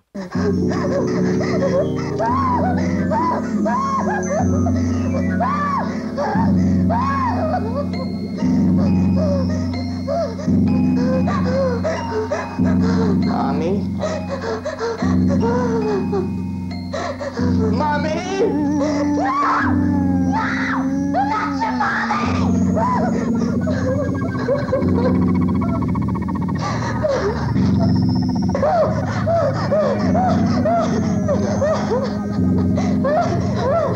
You're not my mommy.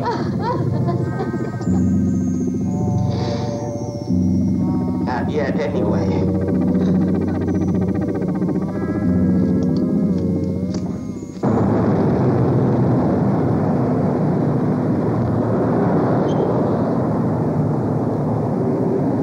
Well, is she ready? Yes, Mommy.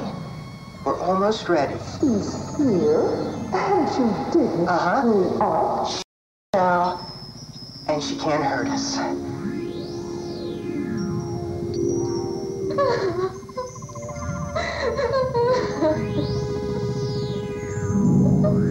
Okay, this next one is a Hong Kong movie from 1985, and this is Night Killer. Yeah, this is a pretty interesting movie, to be honest. It starts off, and I've seen reviews too, and I was like, that's dead on correct. It starts off like a Dario Argento kind of crazy movie. It's giallo, it's thriller, it's police procedural, and it's a Christmas movie. Yeah, it's a Christmas movie. This one's kind of a gem. So basically it opens up with this really crazy murder where a child witnesses it. That's very Dario Argento. Think of all the movies that do that. Doesn't Sleepless do that? Doesn't Phantom or Sleepless does it for sure.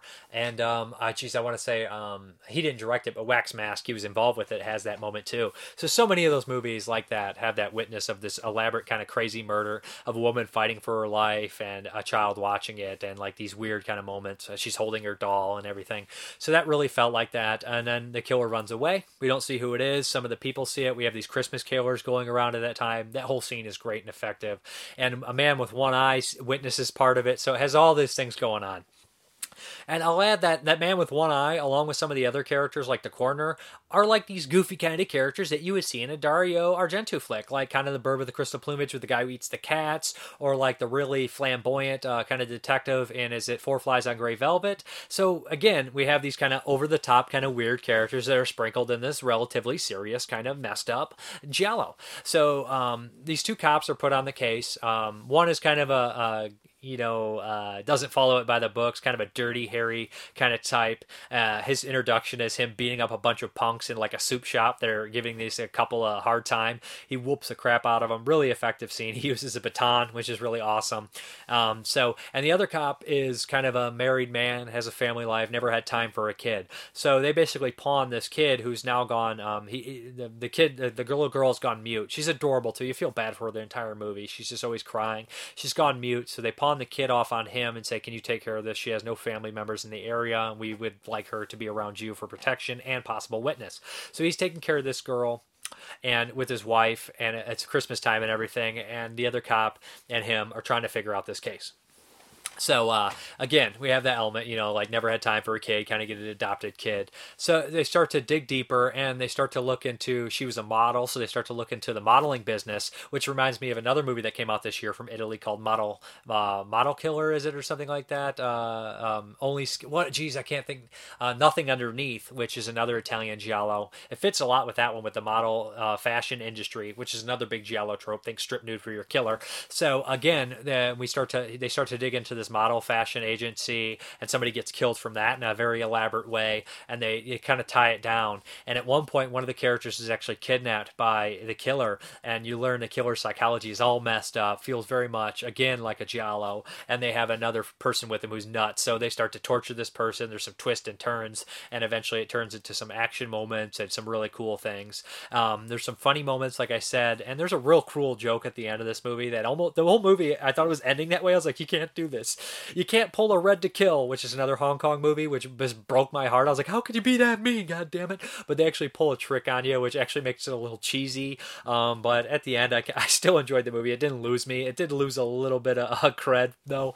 But I really like this one. I thought it has a great look to it, too. They all look kind of like this from the 85 Asian movies in general, have that certain look to them. I would feel like that blue tint, like rainy kind of Blade Runner almost to me. They always kind of have that look.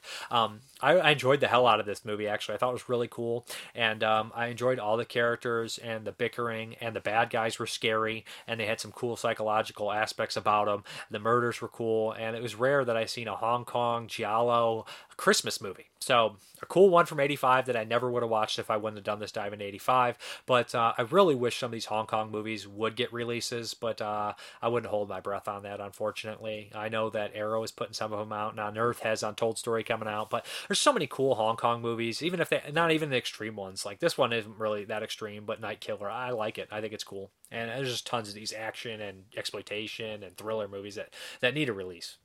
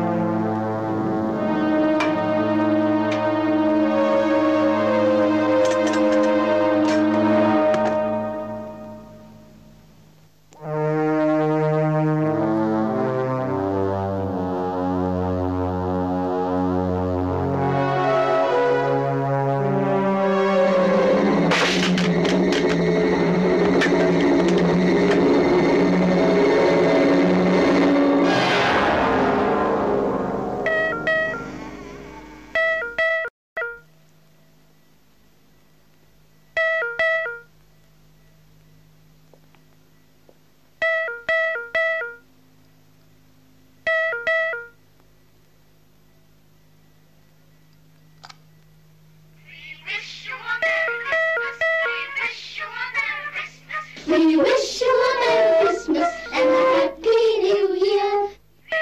Okay, we have another one from 85. I've covered this one years back, and this is the Japanese movie Gakidama.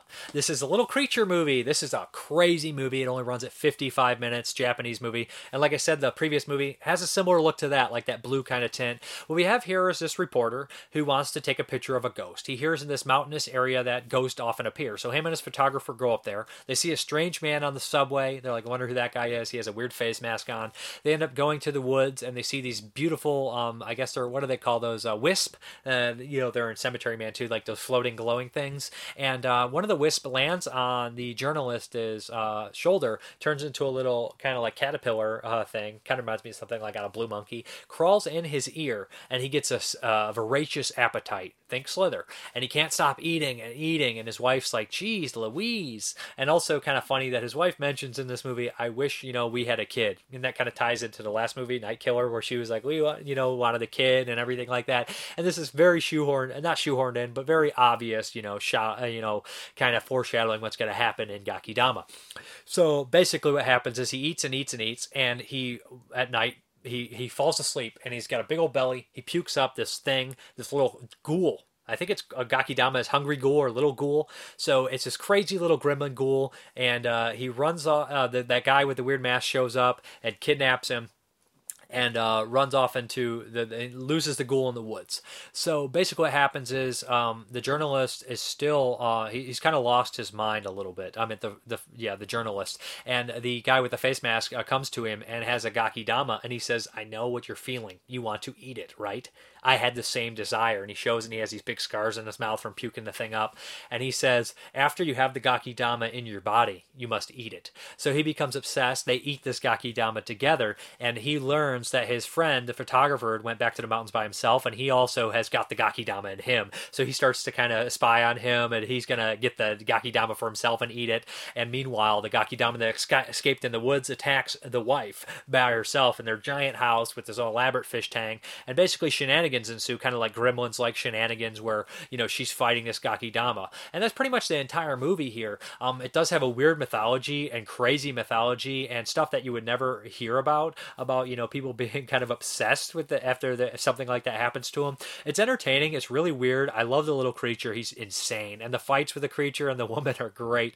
The fish tank scene is awesome. The house looks really good too, but the creature makes the movie, and he's really tremendous. And it's a weird, bizarre movie that I would recommend checking out.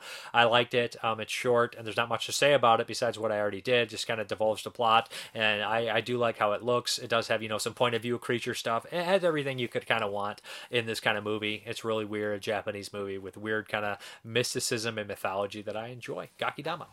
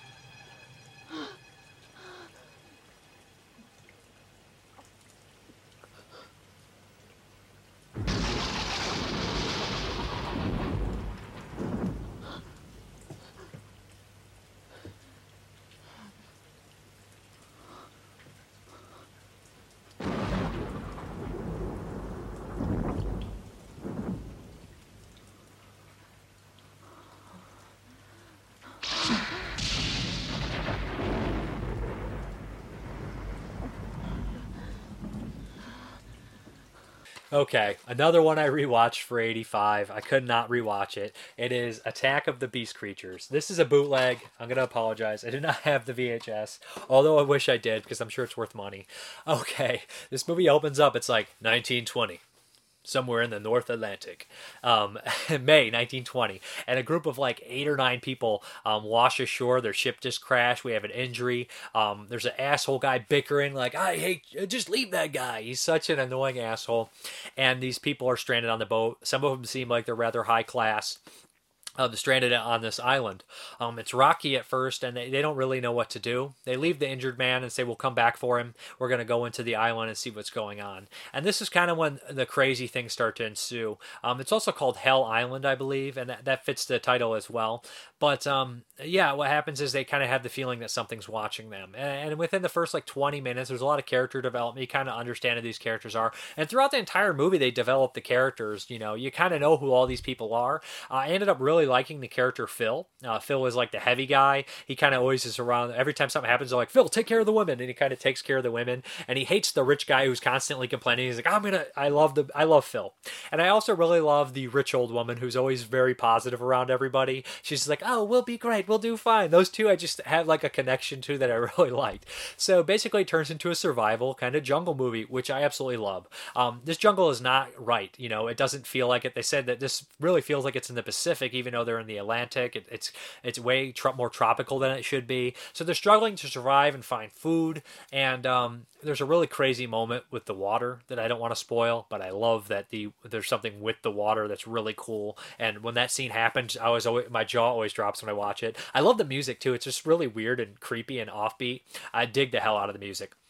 But what happens is they are eventually attacked by these little tiki men. And they're just these little things that are screaming and yelling, and the music comes on, and they just constantly attack them and bite at them and pick them off one at a time. And when the people actually die, for the most part, a lot of them are established characters. And a lot of the dialogue is kind of cheesy and funny, and the acting's not amazing.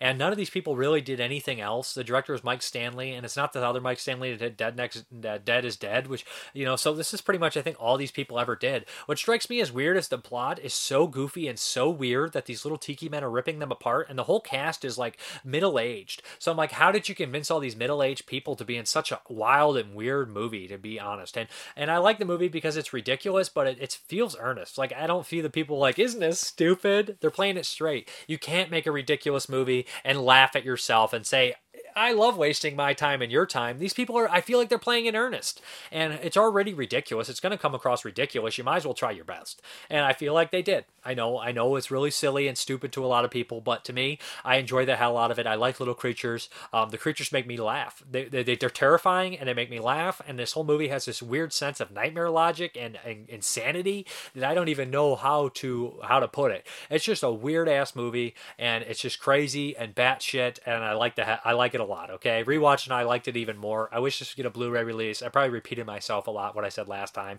but that's Attack of the Beast creatures. A lot of fun, a lot of weirdness, a lot of nightmare logic, but just and the characters, of course, they get picked off by things like falling on spikes. But hey, why not? Alive, alive, oh, crying cockles and mussels, alive.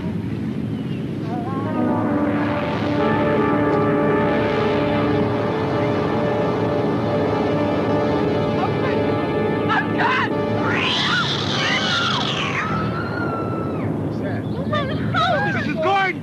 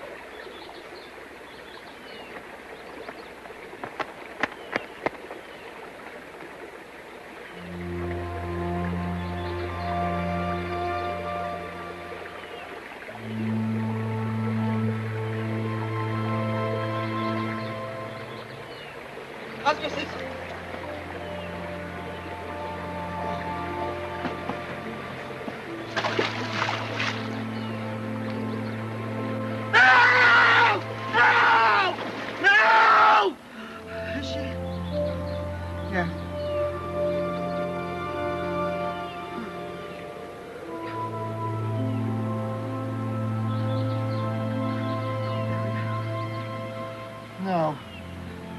We've got to move out of here as fast as we can. We're not taking any more chances. Every time we stop, somebody gets killed, injured. We're gonna leave. Hammer time! For all who are willing to pay the price, we invite you to go through the mirror of life.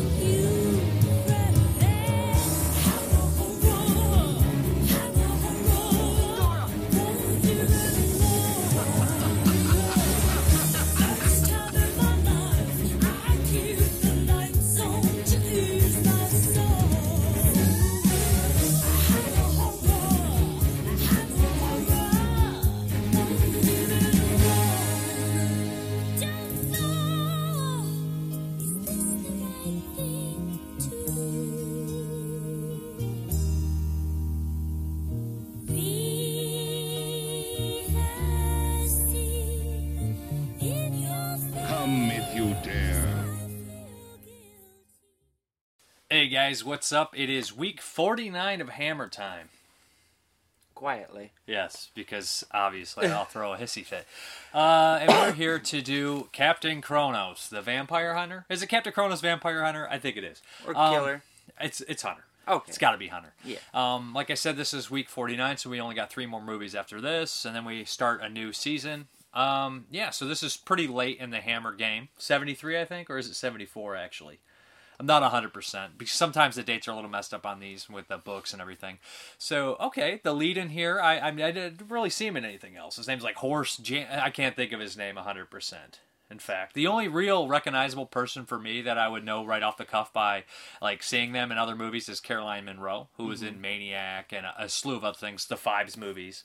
So, yeah. It has the one guy from the Peter Pan story. Oh, yeah. The guy from Fear of the Night and Demons of the Mind. He also is in Captain Kronos, and he plays pretty much a similar character. He was like a man-child aristocrat kind of deal. That's pretty much what he plays. He's pretty good at it. Right. So, all right, the plot of this one is pretty cool. We have a vampire hunter and Captain Kronos, and he seems to come from some sort of almost like royal blood or rich blood, aristocratic too, I would say. Right. So him and his hunchback helper kind of travel the countryside and show up where they're needed to fight vampires.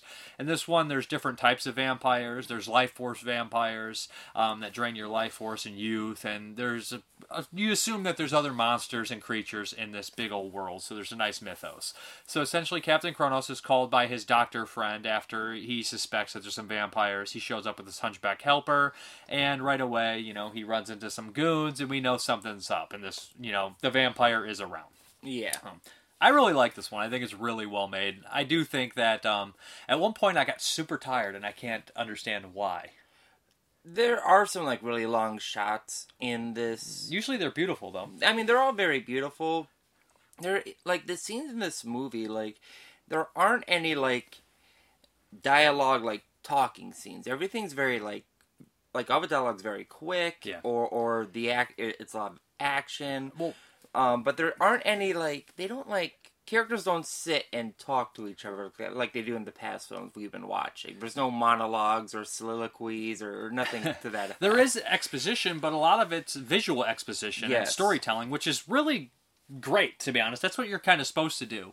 Like in the openings, we have some young girls being attacked by the cloaked vampire. It's really kind of awesome that he's in the person's in the cloak. You don't really know who it is, but you suspect a couple people.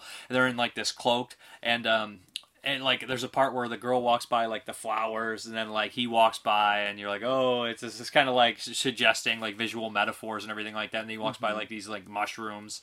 I don't know. I really enjoyed how they set this up. Although I do wish that they kind of maybe had a stinger in the beginning. That would be more modern day to have him fight kind of another creature. Yeah. And there's also a lot of mythos that they just kind of like are showing you, and not like you don't know this character, but right away you assume that there's like 3 or 4 movies before this, and there'll be like 3 or 4 after this. Like this is definitely like Hammer's attempt at a new series. Yeah, I would agree. Like because these are definitely like almost pre-established characters. Yeah.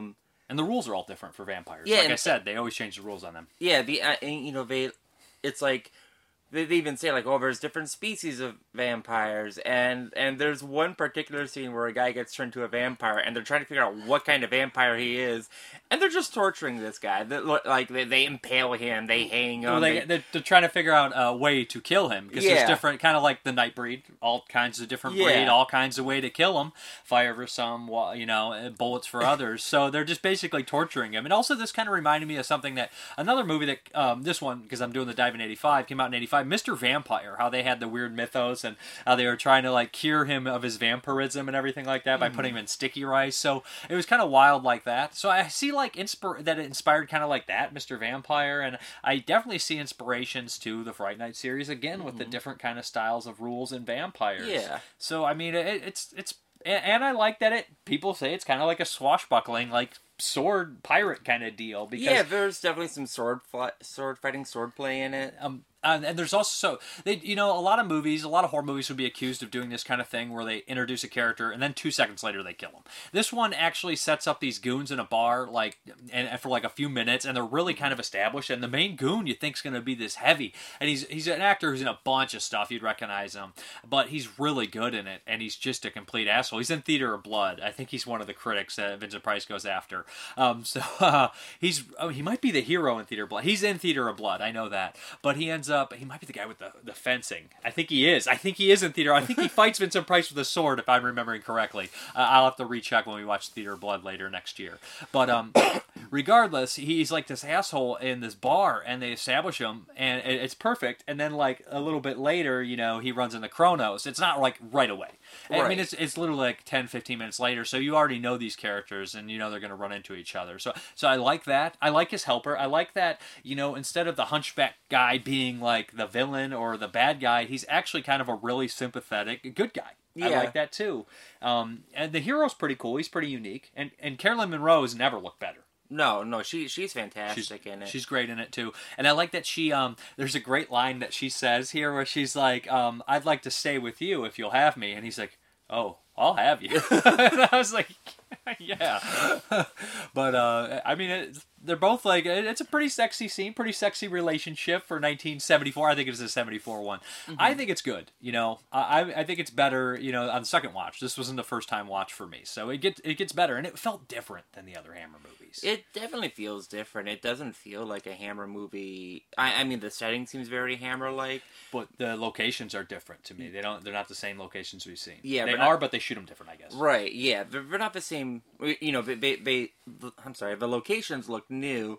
The movie feels almost like it's pulpy, like we're talking about comic book. Like it should have some pre-existing property, or like it was based off a comic line or something, or an established character. This is the first time I watched it, and while I'm aware of what's going on in the movie, like I had a hard time like following it, and I don't know if it's just the way that the scenes were shot, or just because the characters don't have much dialogue. Like there's scenes where we're talking to each other, but everything's just kind of like disjointed, and I'm supposed to already have some sort of pre-existing idea of what something is. I kind of like that they just throw you in there. So many movies have to have like 45 minutes of, we know what a vampire is at this point. And there's a nice little shout out at the very end to a pre-establishing kind of, property in the Hammer thing at the very end, which I liked. Like I said, his main enemy or his main focus ends up being this like really rich family with like a sickly mother who looks really old and she doesn't go out in public, and these kind of brother and sister, and you suspect it's one of them who's the kind of like a life force vampire, so you really don't know who, and there's like a long like family lineage and stuff, and they go in that, which is really cool. And the house looks super weird. Their house is really decorated strangely and painted strangely, like I said, almost like you said, it was like royal blue or purple, kind of like everywhere. So like I said, this one was probably a better on second viewing. There's not much complaints about it, and I also love how they realize that what will kill the vampires, this strand of vampire, is steel. And how they get their steel sword is wonderful and highly illegal and sacrilegious, I would imagine. Absolutely. I don't want to give that scene away, just because, like, when you're watching it... it's like, you're like, did they just... I was like, yeah, I think they did. Yeah, they committed, like, 5 crimes to get this. And you're like, yeah, they're kind of garbage people. Well, it's kind of the brilliant hero that I miss. I really miss the brilliant hero that is equal parts religious and scientific. Right. And they just don't have them anymore. And like they'll usually separate them a lot of times, but rarely will they connect them. Like a Van Helsing was a very good religious scientific character. Like he approached the situation analytical, but he also had faith in God. And I think that those kind of heroic types are kind of like a lost art, you know, like the almost I would say like the warrior priest or something like that. They just don't exist anymore in film because either religion is always portrayed. It becomes a political statement in a movie now, which is, I don't know if it's unfortunate, it's just the way it is. But I don't see anything really political in this, except that, again, rich people are pretty bad in the Hammer movies for the most part. Occasionally you get some decent ones, like Christopher Lee in the one where he, I think it's the Gorgon, he was pretty good in that one, and stuff like, Captain Kronos seems like he comes from money at the same time. But I would give this a really hearty recommend. Unfortunately, I did order the Shout Factory one, didn't come in time. It came today, and we watched it yesterday, so that was unfortunate. It had some mail trouble. I'm surprised they're even shipping stuff still, so I guess I'm grateful for that. But we watched it on Amazon Prime, and it looks spectacular on Prime. Yeah, it looked great. It looked even better than just HD, so I don't know where the print is. There's a lot of good oldie movies on Amazon Prime. If you want to check them out. I know they have some other Hammer stuff, but like I said, I really liked it. Next week is Frankenstein and the Creature from Hell, the last of the Hammer Frankenstein movies, and then we're done. And it's the second to last Peter Cushing movie, I think. Is it? And we have one more Lee still, right? Yeah. Yeah, two Lees. We have two Lees. No, we have two Cushings and one Lee. Sorry, there is another and Cushing. One Lee. Yeah. I guess we're going to read the review. Yeah. Okay. And also, I'm going to talk a little bit about this. Jeremy, for some reason, wants to rank all 60 movies we watched in order, and I don't. I think I want to give a top 20 and a bottom 5 and keep it at 25. Mentions at the year end of when we do the Hammer, because we're going to talk about some of our favorites at the end, of course, and give some awards like Best Actor, Best Actress, Best Director, and things like that. I don't want to rank all 60. You said it. You said it. Like, we should rank all of them at like when we were in the middle of this, and I'm like, all right, we're not. I was just talking. We're going to do the top 20 and the bottom 5, probably. No, we're going to do a top 1 and the bottom 1, because I don't remember half of these. We'll go over it. Stop. I'm going to read from... I would give this a 7.5 out of 10. I really liked it. Pushing close to 8. So I'm going to give... I'm going to read out of... Geez, I'm not making any sense right now. But Creature Features by John Stanley. And this is Captain Kronos, Vampire Hunter. He puts it at 72 here. So 3.5 out of 5. Exciting Hammer actioneer, also known as Vampire Castle and Kronos. Horst Jansen is the dedicated Kronos who embarks and Quixotic hunts, like Don Quixote, hunts for bloodsuckers with hunchback Professor Gross. Writer-director Brian Clemens creates a blend of satire and swashbuckling action with overtones of an old-fashioned serial. That's right. Exotic or erotic. It's exotic. Carolyn Monroe is Kronos' helper. Sorry. It's like, remember that in Simpsons? Ooh, erotic cakes. I'm as dumb as Homer Simpson. Let's see. So, Terror on Tape by some bloke. James O'Neill. It's not a bloke. Maybe All he right. is. Captain Kronos Vampire Hunter, he gives it 3 out of 4. Yeah, I that's think very this good. book is. He says 73. See. 91 minutes, some people's names. Underrated Hammer vampire adventure. The Captain Jansen is a swashbuckling swordsman out to eradicate the plague of vampirism from the world. In this case, battling a monster that drains youth, not blood, from its victims. Haunting visuals like flowers wilting as a vampire passes. A good sense of humor, and a fine cast, including Monroe in her best role, distinguish this from the rest of the herd, a.k.a. Kronos. Yeah, I didn't read that one, but I like sometimes when like you read it and they back up what you say. Yeah. A lot of times that's nice. Or they remind you of something you forgot about. So I would give this 3.5 out of 5. I think that watching the prior Hammer films, this is almost like a compilation of them, because we have a lot of different ideas that are presented in Hammer, like as a series as a whole. Hammer isn't a continuous series, but like as a studio as a whole, they took a lot of their ideas and they put it into Captain Kronos. There's the vampire family that's revealed in the end. There's elements of like Dr. Frankenstein and the Dracula series. A lot of like the Victorian Gothic stuff that we've been watching, like it becomes apparent in this movie, and I think that I appreciate it more having watched a lot of these earlier Hammer films. So you're saying it's like You Gotta Hide Your Love Away by the Beatles, kind of like paying homage to the old songs and mixing them all together and kind of just spitting out something completely new? I don't know anything about the Beatles. That's one of the songs I really like. But yeah, anyways, I really like it. I haven't got a chance to dive into the Scream Factory release, but it has like a 70s feature. It has like a featurette on there and stuff. So yeah, I would recommend checking this one out. At least check it out on Prime, and if you love it, buy the Blu-ray. I would recommend it. I don't know if it'll make my top 20. We saw a lot of cool movies. Very rarely is there any. I never went under 2.5. I never went under 5 for any of them, and most of them are over 6. So this won't make my top 20. Yeah. All right. But well, it's good. Yeah. But it won't make my top 20. We're out of here. All right. Bye.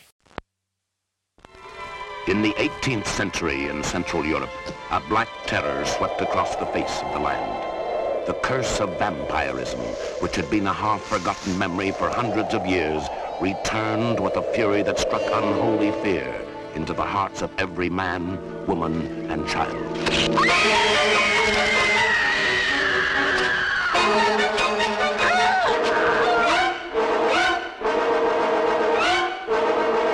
One man dared to make a stand against this evil epidemic.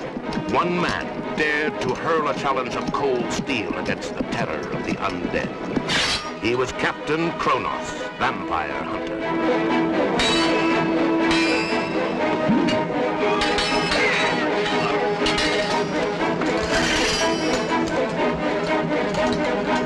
It is commonly supposed that a vampire attacks in only one way, by biting the neck and draining the victim of blood.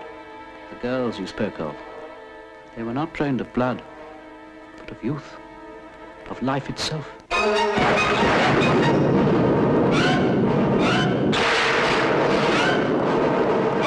You see? He's been bitten on the mouth. God's sake, I survived the vampire's bite. But he is not the man you are. I'm doomed. My soul a never-ending torment. Kill me! Kill me!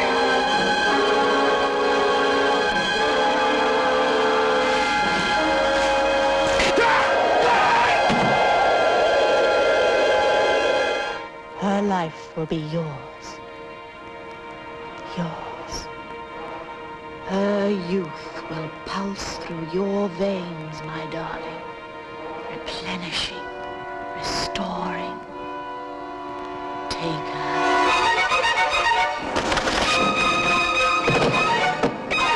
At your service, sir. To the death.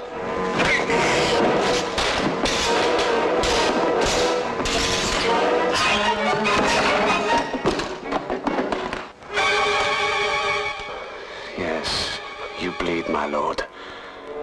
This is God's blade. Forged for your black heart.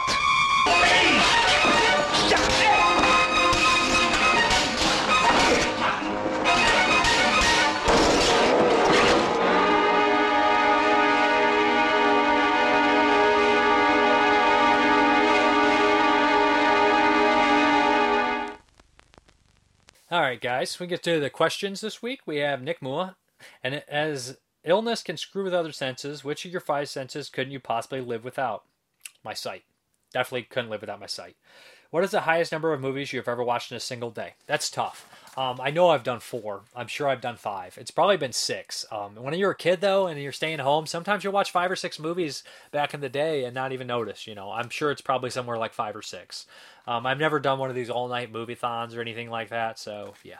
Actors often come from acting families. Which actor/actress do you feel is actually worthy of the family name, and which actor/actress is crap at their job despite coming from good acting stock? Ooh, that is a good question. Oh, geez, I think that if we're talking about siblings, I think that Chris and Sean Penn are both pretty good. I love Chris Penn. I think somebody like Eric Roberts is actually underrated. Families, the Arquettes, you got David. I know their family came from acting. David and Patricia Arquette. Actually, all the Arquettes are fairly solid. I don't see really a horrible link in any of that, where one was too horrible. Geez, I'm trying to think of. I really like, I can't think of his name off the top of my head for some reason, but he's great. Brendan Gleeson, I actually adore. I think he's great. And I think his son, Domhnall Gleeson, I think he's poor. I don't even think he's that bad of an actor. He just bores me. He's just one of those actors I see on the screen, and I'm like, not doing anything for me. So there's one. Brendan Gleeson's tremendous, and I don't think his son is nearly the actor he is. Then we have people like John Wayne and his son, they were fine. They never really took off like I think that they probably wanted them to. Patrick Wayne, I think it is. So, and I haven't seen that much he's in, but I never seen any of the movies where he was in where I was like, oh, he's terrible. So, I would give Domhnall Gleeson. That's the one I would say. And then we have answers. And basically I ask you some underrated YouTubers. Viper Rose. So basically sometimes these people add more than just the answer in there. And sometimes I feel like reading that as well. So I will. Viper Rose 1978. Oh, wow, you seriously seem annoyed with Jeremy on Fright Night. I totally get your point. And like you, I am at work every day. It's a crazy time and totally with you on hazard pay. It's not the easiest time to be a medic, but those are the breaks, I guess. I'm not really sure of any underrated YouTuber. I think every YouTuber is technically underrated as much of you have the balls to do something I won't. And I'm an artist in my personal life. I probably have the same amount of movies you do, but I am too lazy after work to review and show them to everyone. You guys have essentially created your own TV shows that don't depend on ratings. That's ultra cool. Stay safe. Keep up the good videos. They definitely help pass some downtime. Thank you, man. And keep safe out there. As a medic should be, definitely get hazard pay. Hudson, Tom E. Walnuts. Very underrated YouTuber. He does a bit of everything, but mostly horror and figures and soundtracks. Is it Walruts or Walnuts? You put Walruts. I always thought it was Walnuts. I'm not surprised you're not feeling it watching all these movies every week. It can turn into a slog. You're probably burnt out. Why don't you take a break? We'll still be here when you get back. Just chill with your feet up, a few beers, and a movie. Thanks. Yeah, Toddy Walnuts buys a lot of stuff, and he shows it off in a nice way, too. He's good. Irish Mad Dog 1987. Can't really think of one underrated YouTuber in particular. Explosive Action is a great channel. Horror in TOJ. I love Explosive Action. I really need to get back to watching more videos. I remember he does a great job. Horror in TOG. That's just abbreviated, and I can't think of what it is. Horrific Nightmares, Eastwood for Life fan, Cinema Maniac 77 all come to mind. Carly has come a long way. Her reviews get better all the time. All great channels that film fans need to check out. If you guys want links to any of these, go to my Facebook page. People posted links for all of them. So under that question, you'll find it pretty easy. Nick Mua. Don't know if I'm enough of a YouTube connoisseur to judge who's underrated, but I think Red Letter Media, Jay and Mike should get more love. They get a lot of love, but they are pretty good. They review a wide variety of films, both studio and indie, and an occasional TV show. They do their reviews with style, occasionally adding a little comedy acting segments, or they invent interesting guests to co-host, i.e. Patton Oswalt, Macaulay Culkin. They do catch a lot of flack because they're very outspoken and seem to have distaste for celebrity woke culture. Okay. Then we have Adrian Hall, Preston McDowell, Jim Blunt, Tanner James. Tanner is great. Mike Mitchell, Brendan Tennard, Jason Patrick. Oh, wait, sorry. He says, this guy literally kills me. And he posted a video of this Ghoulies rant to get you in the end 80s horror movie, Mountaintop 9. I have seen that guy before. He's pretty good. Jeremy Freeman, he posts a video of Weekend Fright, who makes a comedy video. David Luton says me. Jason Lindbergh, you. Don't really have a list of those. I'm old. Tony of the Dead posts Tony of the Dead. And Jason Patrick, since everyone is shouting themselves out, I say these two are underrated. And he posted a video of him, of hers and his movie night YouTube channel, All Night Horror Movie Marathon. Zach Killingsworth, Dan Bell, Sean Donahue, Beth Ann, Tyler Miller, Chip Parton. Miss his updates. I think this is kind of fun because Chip Parton actually replied. Haven't heard of them also, but been active in collecting recently. I did score an Aru films on VHS last year, which is a huge deal for me. But most everything else is the usual, like Arrow and Blue Underground and Severn. I would never sell this collection. I wish I had time to keep hunting down all the rare limited releases I used to. I have a few cars I'm restoring, and I have to build my house. Then hopefully I can ease back into it. I really do miss it. I still love that community a lot. So that's really cool, Chip Parton. I remember he used to review on the DVD Fiends. Ryan Matthew Ziegler posts Malevolent Movies and Chase the Heat. Andrew McLeod posts View World Cinema. Thomas Filano, my buddy Brother Max, who used to run 2 Ton Nerds, now has a channel. It has more than just horror, video games, music, movie, books, whatever he wants to talk about. The one and only MSJ. That's the channel name. Henry Free and Leon's, me. Everybody's making jokes like that. Daryl Marsh, Deadbug says. Then Henry Frias Lena says, I would vote for Dave Parka for always being awesome Blu-ray DVD reviews. Your updates, you are a legend. Thank you. Randall McDougall posted himself. Randall Sun 44. Wayne Wright. Seth Poland. Seth Poland is very good. Celluloid Tear. Timothy Tahoe Callan. Sean Frankie Slauson, my son. Andy Net Frost Carsons. Descent into Horror Hell. Marco Vientian. Cool duder. And then he puts a little wink. Stephen Rubens. Tanner James. Tanya Torrance. Dr. Wolfula. Tom Brunner. I pretty much hate YouTubers. You and Mummy and the Monkey are the only ones I look at. She's pretty cool. She does a kind of horror host thing on YouTube. Jonathan Doe. A shout out would be greatly appreciated. And he posts his channel, Cinema's Underbelly. Jason Fredders, Chris Seaver. Check it out. Check his It Crept from the 80s series. And Mr. Tony the Dead also puts Candy Corn Apocalypse. Jason Johnson. Inside Movies Galore. David Streg. Strege, Streg. Zach Puccinelli, Movie Guy 666. This page is sticking together. There we go. Mark Humphreys, you do proper reviews, but I also watch Retro Horror, Moods, Serial at Midnight, and Terror for Tom a lot, but I don't know who's underrated on. Unrated or not. Brian Gatto, The Cinema Masochist, Good Bad Flicks, Reanimator reviews, Meat Hook, Confused reviews, Dave Maggot, and of course, Horror Show Host, my channel. And he says, despite having nearly 80,000 subs on it, recently started reviewing movies on my channel and looking for more of an audience. Then we have Jake Perry, Most Underrated, Eric Exton, God in a Machine on YouTube. He also posts Official Submachine, and Jason Hobbs posts It's a Tie, The Horror Man, or David Maggot McDowell, and MD Mags. Andre Scott, Rambo Ralph for Life, and OCP Communications are two of my favorites. And then I have some old answers here. Let me find this. And this is from Viper Rose 1978. And he was answering basically, this is just some information I put. Well, back-to-back weeks with a movie in my top 5. What can I say about Death Wish 3? It's a total action movie in my eyes, so over the top it's amusing. I think the thing I love about Bronson in this is his humor. Even when he's trying not to be funny and is still a badass at his age. Why do I love indie movies? This is the answer. The cheese and the overall creativity that is needed because the filmmakers usually don't have the money the big studios do, so they have to improvise more. It's just easier to take my eyes than some big budget CGI filled film. And then we have some information which are basically some comments I wanted to read that I thought were fun or informative or heartfelt or something. BTK. Thank you for the 1985 reviews. 1985 was a huge year for me as a 19-year-old breaking free from parents and moving to a different part of the country. Ended up in a larger city with greater ease for seeing movies, especially older B movies and horror at repertory theaters.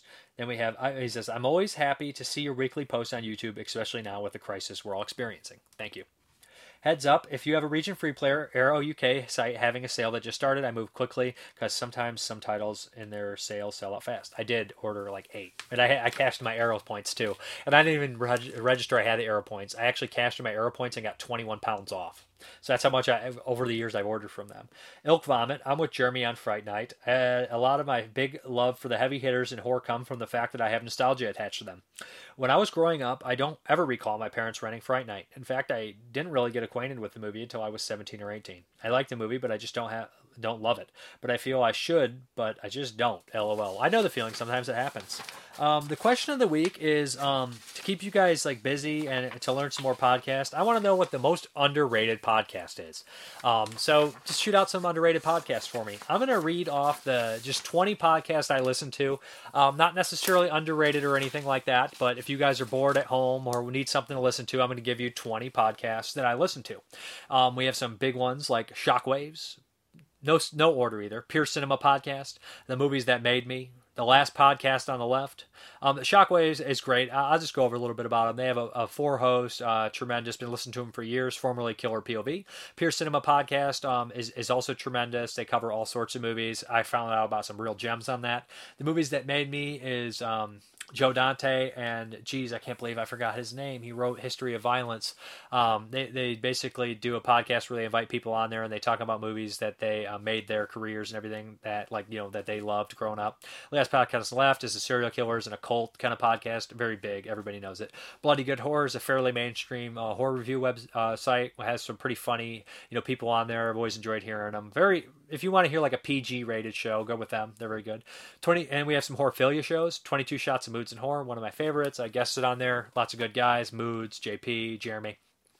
Exploding Heads podcast went strictly Patreon, but listen to their old stuff and see if you want to donate to their Patreon. Very good show, very good guys, very good back and forth. The Wat Z podcast, Dave Z and Watson, they both come from different podcasts. Very good, very new podcast. I think they're on like episode 13 or something. Very good, very informative, cut into like 4 parts. Good stuff. The Horror Corridor, which is about to end. It's a Mr. Watson podcast. He dives deep and covers subjects and everything like that. Really well produced, really well thought out. Bloody Bits, which is basically just a bunch of people from other podcasts coming together to review a bunch of VOD titles. It's ran by Jason Lloyd, who runs Horror Mafia. Good show. The Horror Mafia itself, who runs Horrorphilia, not Horror Mafia. Sorry about that. If I said Horror Mafia last time. The Horror Mafia, which is also a decent podcast, really good stuff, really funny, enjoy it. It's been in hiatus for a while, but some of the other guys popped out, Joey and Bill, and they're doing another podcast on the side, so check that out too. The Horrorcast, ran by Mark Nato and a bunch of people on there. They cover a lot of newer movies, and then they're doing a Hammer segment, which I like. Obviously, I'm doing the same thing. That's one of the shows I would listen to hear about newer horror movies, because if anybody sees any more new horror movies than Mark Nato, I don't believe him, because this guy watches all the new movies, everything. Cinema Attack, which is Derek B's show, Derek Bourgeois. Also has Matt Canner on there, and W Doubles. They do all sorts of things on there, different kinds of movies. They also have a Cinematic Autopsy, which are Cinematic Dissection. I can't remember, but it's another like sister podcast. It's on the same feed. Also a good show. His and Hers Horror Movie Podcast. JP and Carly do a nice. They dive in a lot of newer movies, and they talk a little bit about stuff they've been doing and watching, everything like that. It's a nice couple, kind of show. They're Here is a cool podcast that just came out. I've been listening to that a lot lately. Has Derek B and Lacey Lou on there. That's pretty cool. I like sometimes that they'll pick movies for each other. I always dig that. The podcast Under the Stairs, I just started listening to them recently, man, and the guy on there, Duncan McLeish, I believe is his name, Scottish guy. He does a lot of stuff, puts a lot of content out, good voice, and his Summer of Fear, like summer shows where they cover like a whole decade, was tremendous. They did like the arguments of the 90s and everything like that, really like that. Coast to Coast Film Reviews, which is David Gibson's show. I dig that one. They'll do like top shows and have guests occasionally. It's pretty fast-paced, pretty entertaining, good stuff. Just the Disc, Brian Sauer's other podcast. He also does Pure Cinema Podcast with Elric Kane. Just the Disc is fun. They talk about new releases and dive into the special features. The Screamcast, which has Stephanie Crawford on there. Love her. Also has Brad Henderson. He's really good. And, I can't think of the other guy's name. I feel bad because I listen to the show all the time. It's probably because I haven't heard an episode in quite some time, but very good show, very enjoyable. And The Last Daughters of Darkness, which is Sam Deegan, Kat Ellinger's show. I don't even know if it's still running, but it was on the Diabolique website, I think, and that was a tremendous podcast. They do commentaries and everything, so they're really well educated in horror and everything, and their podcasts were very good at the same time. So I hope you guys enjoyed that top, or just 20 podcasts to listen to. I'm not going to link them all, but the names are pretty easy to find on Stitcher, iTunes, or wherever you have podcast feeds for. But I guess we're going to hop into the update. Okay, let's hop into this fairly decent size update.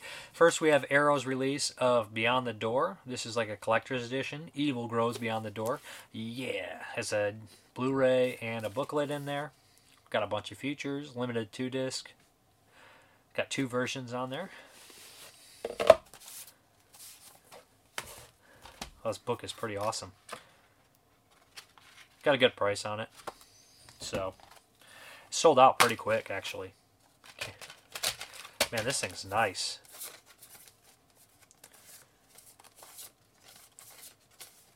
I've actually never seen it. A lot of the Exorcist ripoffs were never really my thing. So I never watched that many of them. I mean, I love, like, some possession movies like Evil Speak, but really do need to watch this. I've seen the sequels. Well, those funny, weird sequels, like, what is it? Shock is one, and Amok Train is one. I don't even know why, but they are. I've seen both of those, but I've never watched the original Beyond the Door, which is kind of weird. It's going to take me a while to put this bad boy back together. I don't want to just throw it all together. Got to be delicate with it. Man, that's a nice box and everything like that. Like I said, so if you want this, grab it quick before it goes out of print. Then we have a bunch from the Target sale. They had the buy two get one, which is an amazing sale. So I got The Killing Time with Kiefer Sutherland. It's got Joe Don Baker and Beau Bridges in there too. Not seen this. Looks like a thriller. Scorpion Kino. Then I always pick up my Scream Factories on the Target buy one get one or the Hamilton book sale. So we got Pet Sematary 2. Yeah, I just couldn't pay $25, $30 for this, so I waited. I'm glad. I always enjoyed this one as a kid. Not seen it in a long time. Love Edward Furlong, but I love Clancy Brown more. Yeah, I remember it being cheesy, but hey, been a while. Exorcist 2, The Heretic. Yeah, I heard nothing good about this movie, really. I heard it's fairly interesting, though, on Just the Disc podcast, so I decided to grab it, and I got a good deal on it. And I have 1 and 3 in good editions, so I better have 2, right? And I am interested. If I do watch it, I want some context in it. John Boorman's directed a lot of good movies, so I don't know how bad it can be. We have Dreamscape. Finally got this one. Always wanted this edition. Never saw this movie, you know. I know it has some weird, crazy dream stuff in there. David Patrick Kelly's the bad guy. I think it predates... Is David Patrick Kelly the bad guy in this one? There he is, yeah. He is in there. So is Christopher Plummer's also in there. I know it predates Nightmare on Elm Street. It came around the same time, so cool. Then we got Metal Storm. The Destruction of Jared Sin. I wanted to see this one too. Again, Scream Factory release. Got a good deal on it finally. Was super happy to grab this one.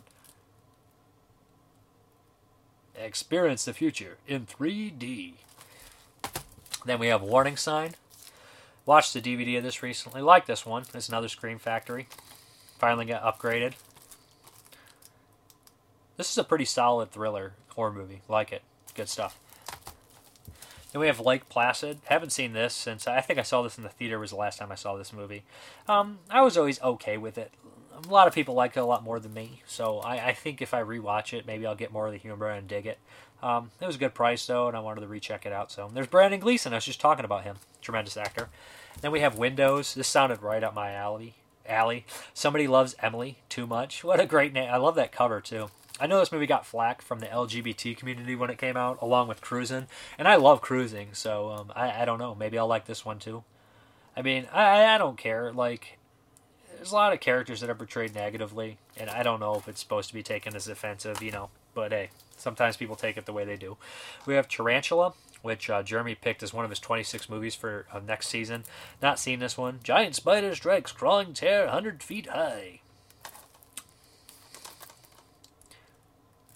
One of these atomic age horror movies.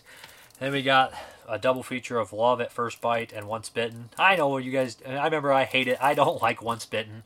But I'm pretty sure this one's going out of print soon. A lot of the MGM ones are. So, and I am interested in Love at First Bite. So why the hell not? So good price on that. And I guess we're going to hop back to the video. All right, I just wanted to have a Patreon shout-out to Travis Wright. Thank you again for joining the Patreon. I know I was a little late on that shout-out, but I hope that's all right. I want to say thank you guys very much for watching. As always, you guys have a good one.